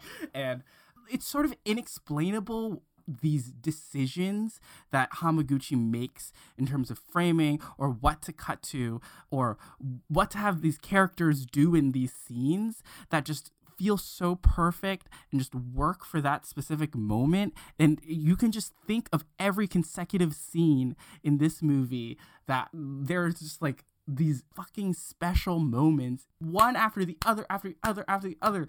And I was just like, stop, man, like, stop, I'm gonna die, like, stop, you can't keep on doing this. But he kept on doing it until the end of the movie. And that's why I love Drive My Car. Wow. So, Drive My Car is about... I'm sorry. Okay, it's about a theater actor / director. His name is... I just watched this 6 hours ago. I'm forgetting his name. Kafku, yeah. And he is married to a woman named Otto. They have a relationship where she, after sex, she relates to him a story that she's thinking up in a trance-like state. Okay, so a very important relationship. But then this film is about grief and his relationship with a driver that drives his car when he goes out to stage Uncle Vanya in a town in Hiroshima, which is far away from where he lives, which is in Tokyo. And how he and this driver form a mutual bond as they process their different kinds of grief. I just rewatched this 6 hours ago because I really wanted to think about how I think about this movie, because I watched it in the theaters and I was like, this is so watchable, but like, I'm not sure what the fuck this is. Yeah. You know, like, what is it about? But it's so watchable. And I can tell you, after watching it again, this is the most watchable 3 hour film ever. Especially for a 3-hour film that's a dialogue-driven film. And Yeah. I wouldn't say this is the reverse of Wheel of Fortune. This is an expansion of Wheel of Fortune. Because in Wheel of Fortune, you see how he can hold your attention for 40 minutes at a time with a lot of dialogue. Here, he's showing you 5 sections of 40 minutes each. Let me hold your attention for each of these sections using just dialogue. And I think he's a master at finding the cadence and rhythm of an interesting conversation. Yeah, and you sort of get a peek under the hood of how he does it through the way Kafuku Yes. does his rehearsals and the process of workshopping Uncle Vanya. Yeah, the most interesting part is that he spends so much time on the theatrical process of staging Uncle Vanya in this experimental format that he has, where he stages it such that all the actors who speak foreign languages speak their foreign language. And he literally shows you how does this guy stage this in rehearsal, like, cause how do you do that? And he answers that question, and then he shows you the final product. But it's crazy because he's using Uncle Vanya as a emotional parallel to what is happening with the story. And I think that's Right. maybe the most successful use of a different story to enhance your story without it feeling shoehorned in or like pretentious. It just kind of works. And I think there's something incredible about that. Making me feel like I need to push this up my list. This is currently at number 10. Yeah. I do still think it's too long, and honestly, my least favorite parts of this are the most Murakami-esque of it. Like the part about the trance-like state of telling you a story post-sex is a bit like, Post-sex, yeah. okay. Like, my favorite parts of this are actually the most mundane, simple stuff, the stuff that is most reminiscent of Wheel of Fortune and fantasy. Yeah. Like the chance encounters, the little moments of mundane magic. Like, I think that's the parts that Drive My Car really, really speak to me. Yeah, Hamaguchi is on a fucking roll. House of Hamaguchi. Yeah, but I'm really impressed that the major critic circles have all kind of swarmed on this as the one to prop up. Really surprising. I think it's just hard to hate. Even if you don't understand it, there's a magical power to this movie that just holds you. Oh, and also my dream car. That's such a beautiful car. There's a red Saab in it, and it's so gorgeous. This is like the main character of the film. Yeah, the titular car. Saabs are supposed to be really not very good cars, from what I know. That car's a death trap. There's definitely no airbags in it. Look at it. God. Yeah, It's like an old car. it's old, but he keeps it. He keeps it well. He keeps it Yeah, well. but are there airbags in it? I don't know. I would raise a child with that car. Okay. I don't know. Anyway, that wraps up our top films of 2021. Oh my god, this episode's gonna be 3 been hours 2 long, hours. guys. We are gonna have a really, really brief discussion about the TV that we love this Not year. even a discussion. Or we're just gonna lay out Shout out. some TV shows to watch and why you should watch it. Okay, The White Lotus. Mike White has made a TV show about the worst types of white rich people, and I loved it this year. Yeah, it's good. Yeah, good writing, good performances. Happy it's coming back for season 2. Ben? My first shout out is an animation called Arcane. It's based on League of Legends, the video game. Weirdest recommendation for me, but this is a very good video game adaptation. Very, very strong plotting. So much happens within the first season. And yeah, I haven't seen such good fantasy writing and like world building in a very long time. So, I mean, it's kind of exciting. That's Arcane. It's on Netflix. Handily, my favorite show of the year is Joe Parrot Talks With You, recommended to me by my friend Oren. It's about Joe, who's a soft-spoken Midwestern guy who loves the people around him, has very specific interests and joys that he wants to share with the viewer, and it is a show brimming with deep kindness and calm, very much in line with what you guys were saying about Petite Maman and Come On, Come On. Ben has this as his next one, but I also want to talk about this pick. Pen 15 by Maya Erskine and Anna Konkle premiered its final season, or final half of its season this year, and it was incredible, and I think it was So good. the perfect end to what is one of the best comedy shows of the past few years. I think there's so many hilarious moments, but I think there is something so truthful and beautiful about seeing these teen girls grow up. And even though we are men, my good friend and illustrator of the show, Justina Yam, she loves the show, and I think the way that she was able to relate to both Maya and Anna over the past 2 seasons has been incredible. And if you haven't seen this, what the fuck are you doing? Go watch it. Go watch it. Yeah, seconded. Moving on. This is like a mid pick, but like really funny. I've been watching Search Party since season 1, and every time I watch a new season, I'm like, what the fuck is this show? Like, do I even like it? But I just kept watching it and kept watching it. And I realized this is one of the most inventive comedies of recent times. Not always a hit. I think this last season kind of went on a little too long, but this latest season they talked about cults and millennials and like influencers, and like it kind of works. It doesn't always hit the mark, but it's really funny, and the main characters are all four idiots. They're all millennials who are like a bit full of themselves, but the world always finds their way to helping them somehow, and they start a cult in season 5. John Early is so good. He's so funny. He's hilarious. And I keep telling my friend he looks like him, and that's why every time he's on screen it makes me laugh even more. Anyway, also has a very quick guest spot from Joe Pera. So Oh, nice. he's a very, very like 2-minute guest appearance, but yeah. City of Ghosts on Netflix, again, is a delightful, very heartfelt kids show. It's about the Ghost Team, a group of elementary school age kids in Los Angeles who investigate their neighbors' interactions with the ghosts of people who have lived in Los Angeles neighborhoods. It's all about recognizing and honoring those who came before us in the spaces where we live. It's adorable. It's conscientious. I really love the animation style. It's an intelligent and empathetic way to introduce kids to the topics of gentrification and ethnic histories in the United States. Wow.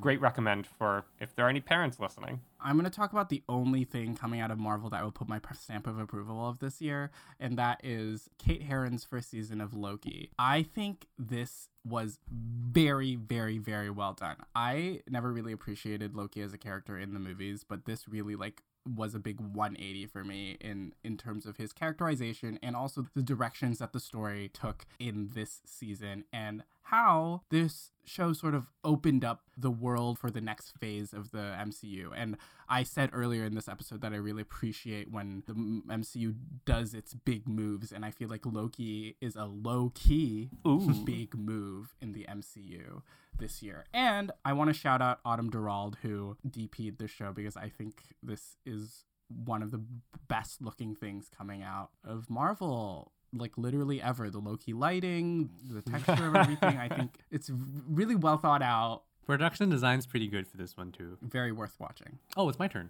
I want to shout out a very small little British, I think. Is it British? Yes, it's British. It's a British TV show called Feel Good. It has 2 seasons, 6 episodes each. The second season came out last year. It's on Netflix. This is a British comedy series that's created by Mae Martin, starring her. It's like a romantic comedy where she falls in love with this girl named George, played by Charlotte Ritchie, and they have a relationship. It's really a series that covers their relationship, and it's funny, but season 2 of this show is the only thing last year that made me cry. Oh, wow. Wow. So you only cried one time last year. I mean, I don't really cry when I watch stuff, but like this thing actually made me physically cry, like with tears streaming out of my face. I don't know why.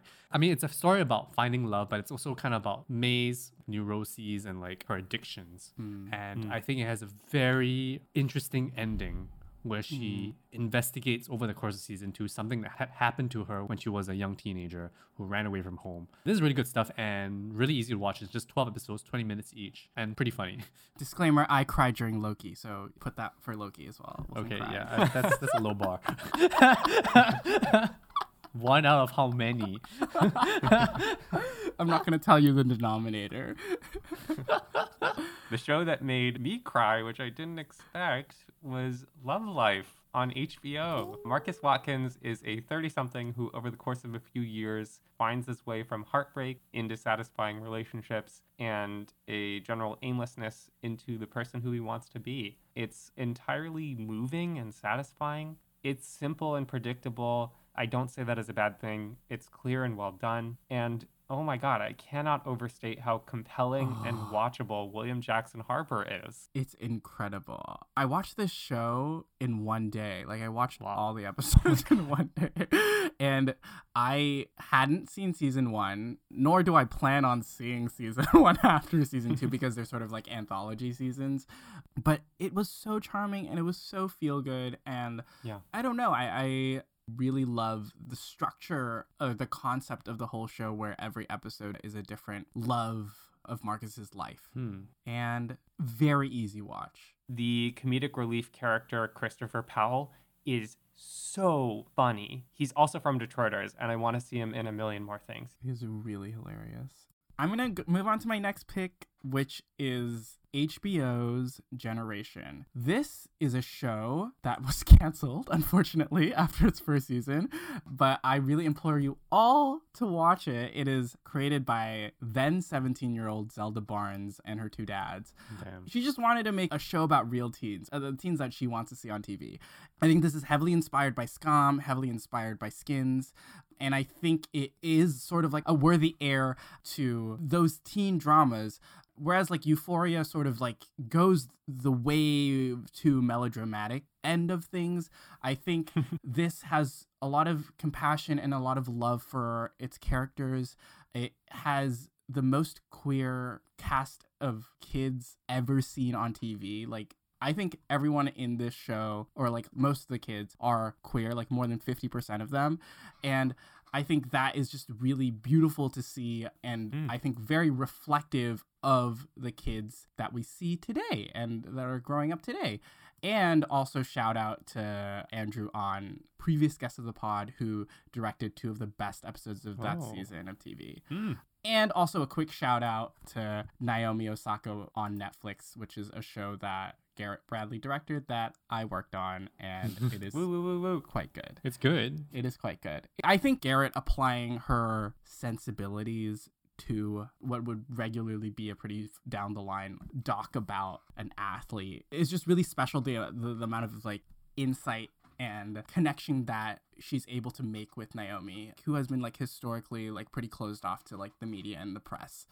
But I think you get a really good view of her life and her struggles as a number 1 tennis player in the world.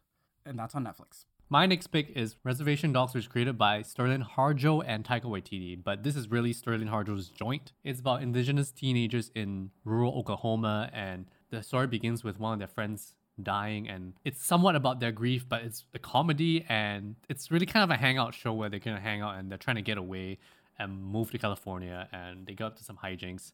It's funny and heartfelt and weird, and shout out to Zahn McClarnon, who plays Officer Big, and he's really funny. He's the guy who is in plenty of films as like the Native American character that is really serious, but here he gets to be funny, and he's really great in this. Playing kind of like a weird cop who's a bit of a goof. Okay. One of my favorite comedy shows that is very, very hit or miss for me, but when it hits, it's so good. Me too.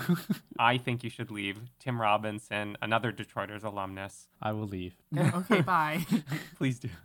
All I want to say is that it has one of my favorite sight gags ever, where Tim Robinson, who always plays these annoyed, aggro white guys, he is talking to someone, and when he's ready to end the conversation, he sees someone walking out a door at the very end of a long hallway, and he yells, "Hold the door, hold the door, hold the door," at them, and then proceeds to nod goodbye to the person he was talking to, and then turns and he walks so slowly down this long hallway after he's made someone wait to hold the door for him. It's so on the nose about everything that's terrible about people right now. It's so good. It made me laugh so hard. And Patty Harrison is so good in it as well. Shout out to So her. funny. My tables. My table. Okay, another comedy that we all, I think, really enjoyed this season was the other 2 on HBO Max. Oh, wow, on HBO Max. Wow, all these shows on HBO. There's something there. It stars Helene York and Drew Traver as 2 siblings of a pop superstar who is younger than them. The first season follows them as they come to terms with their brother's fame, and then the second season, their mom, played by Molly Shannon, gets a talk show, and the second season is about them coming to terms with their mom being really famous, with a lot of like sitcoms where you have like funny bits and then you have like a really like clear like emotional lesson or like a heartfelt beat at the end of it. And it feels really like tacked in at the end, usually for like, I'm thinking about like Modern Family or some other like just very normie shows. But with the other 2, it has a very like simple, like heartfelt end to it, but I think it is so important, and I think it really like hits the heart in a really beautiful way. And I think the theme of Molly Shannon's character overworking herself the whole season struck an emotional chord with me in an otherwise really hilarious series. which I think is really awesome. I would say that heart ties in so well because the series is very unsparing about the cynicism of the entertainment industry. And this series is not just them coming to terms with their mom's success, but the two siblings really using their mom's success Right. and their brother's success Yes. to their own gain. So when it comes back to the heart that reaffirms the bonds of their family, it is in contrast to the sometimes pretty gross ways in which the two siblings use their family Yeah. to their own advantage. What I like about it is it kind of carries over from season 1 is that it's not afraid to make its main characters terrible. Yeah. When you first watched the first season, you were coming in expecting their brother Chase Dreams to be a Justin Bieber type that gets like his ego goes big and like you're expecting all these people to be terrible, but then the people who are the most terrible are actually these two main characters. And Chase Dreams is such a sweet little boy. Their mom is also such a sweet woman, and these two are terrible. That inversion of expectations really helps the comedy, and Yes. but Yes. those two characters also form the emotional core of the series, and I like how it serializes despite being a sitcom and like has like an end goal for the season. And also shout out Streeter, who's the best character because Oh my God. cares about you, Streeter. Streeter. Himbo. Okay. Smiling Friends. Yes, Smiling Friends, the Adult Swim show that premiered this year about a company where purpose of the company is to bring people happiness and make people smile, but it is cynical, it is Messed up. balls off the wall crazy. It's hard to describe how wild this show goes, but also how consistently funny every scene is and the characters. To me, the big takeaway is the main characters work at this company where they have to make people smile. Cartoons of this ilk are supposed to make people smile, but the characters are put through some really horrible stuff. And it feels like it's actually about the horrors of being a cartoon character. Oh, it's so funny. It's a little sick, but it's funny. It is sick. It's rough for them, but I laugh through everything. I saw the first episode and I was like, fuck, yeah. And I didn't continue.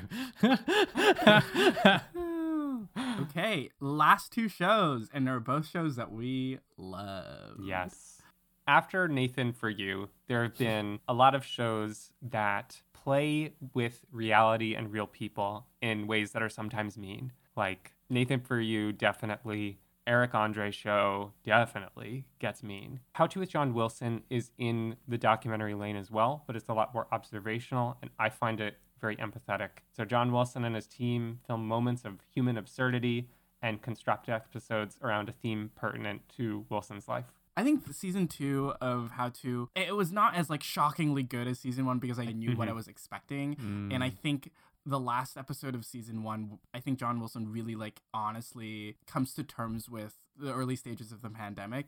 And I think nothing this season really reaches the high of that last episode, but it is still such a joyous watch. And the amount of times I'm like, how the fuck did he do it? Like I still don't understand if he writes to the videos that he gets or he writes and then asks people to find the videos for him.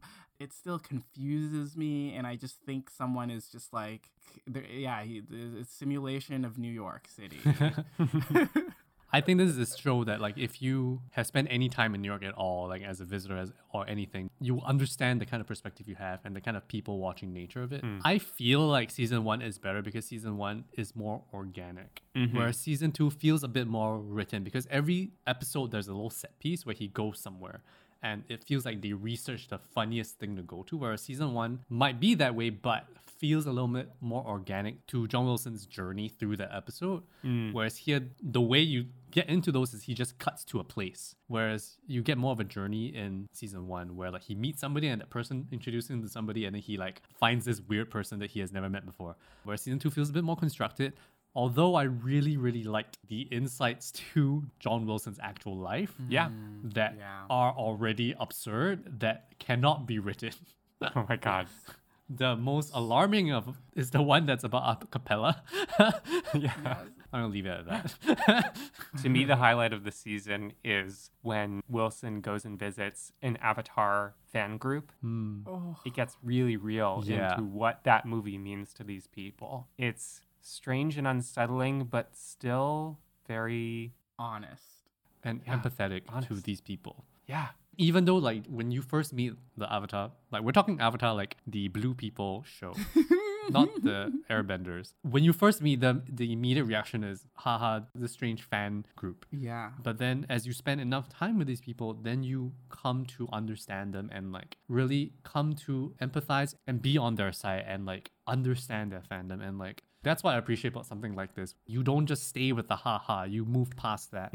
And you can still have the initial comedy, but then you can move past it and like come to some kind of human understanding. I think that's very rare because comedy can be very mean. Yeah. Speaking of mean, the last show that we're going to talk about is season 3 of Succession. This felt like a very different season, Yes. but I think they really needed that shift. They needed these characters to like jumble up a little bit more.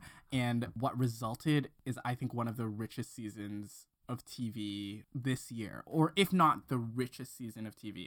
I think everyone working on the show knows that it's hot shit and is really like delivering this season. No one is phoning in a performance this season. Everyone, all the siblings, Logan, like literally everyone in that show is giving it their all this season. And I think Jesse Armstrong, the directions that he takes some characters this season, I really loved. I really loved Tom this season, and I really loved Shiv this season. Like, I think both of them really clinched it this season for me. I like Succession. I never know what's going on. Yeah. I don't know if this is other people's experience with Succession, but like I never know what's going on. I just know what is happening. What do you mean you never know what's going on? Sometimes I feel like I don't understand the logistics of what they're talking about. Okay. Yeah. I know the relationships and I know when big shit happens, but then when we're getting there, I'm like, yeah, I'm done. I don't know what this is. I don't know who's taking over what. I forget characters from previous seasons that they're all talking about. The first episode of Succession is like, oh, who's that guy? Oh, who's that guy? And I'm talking about, like, I don't know how they relate. Yeah, that's me, but it still works. And I think that's the charm of Succession. Although my kind of take on Succession is that it's like a weird thing where like they never show you the event. They always show you the consequence. Yeah, it's always aftermath. And I think that sometimes gives me whiplash. I'm like confused because I don't know what is the thing that's happening. Right. Because they go straight to consequence and then the fallout. That's what they're more interested in. But yeah, it's a good time. I started watching Succession this year. So I watched all 3 seasons this year. And maybe that's part of why I'm starting to feel a little tired of it. When I watch an episode, because there is all this information and moving parts, under the surface, it is soap opera-y to a certain extent. I don't say this derogatorily. That there are a lot of shifting alliances and hurt feelings and things moving back and forth. And on top of that, Season 3 is very purposefully about some wheel spinning, right? Kendall has broken open the case, he's blown the whistle, and now it's a slow and painful wind down to realizing that he can't really deliver on that. Yeah, that was rough. That was so rough to watch this season. It's rough, it's effective, it's doing what it wants to do. At the same time, I feel a little weary by the end of the 3rd season. It's still insanely watchable. I agree. I feel like I've eaten too much by the end of the season. I can see that. Yeah. I think that's why it's tough when it's always consequence and you don't get to see the other thing or like the other side or like what's happening to the company. No one wins. Yeah, because you're always watching the same characters, which, I mean, that seems normal for a TV show, but you never see them not talking to each other. You never see them doing their other thing, like doing their job. Yeah. You know, I think that's the thing that makes it tiresome because you're just seeing the same people in the room in different configurations insulting each other. Like that's why every episode of Succession looks the same because it's just the same people wearing the same shit talking to each other, right? Yeah, I can't tell you what happens this season, like episode 1 or 10. Like honestly, like just people talking in rooms. But it's so juicy. That's so juicy. Yeah, I agree. I feel like it's like as an actor, like you would kill to be on that show. Like that's. Yeah. I feel like they're just having so much fun with these characters. Yeah.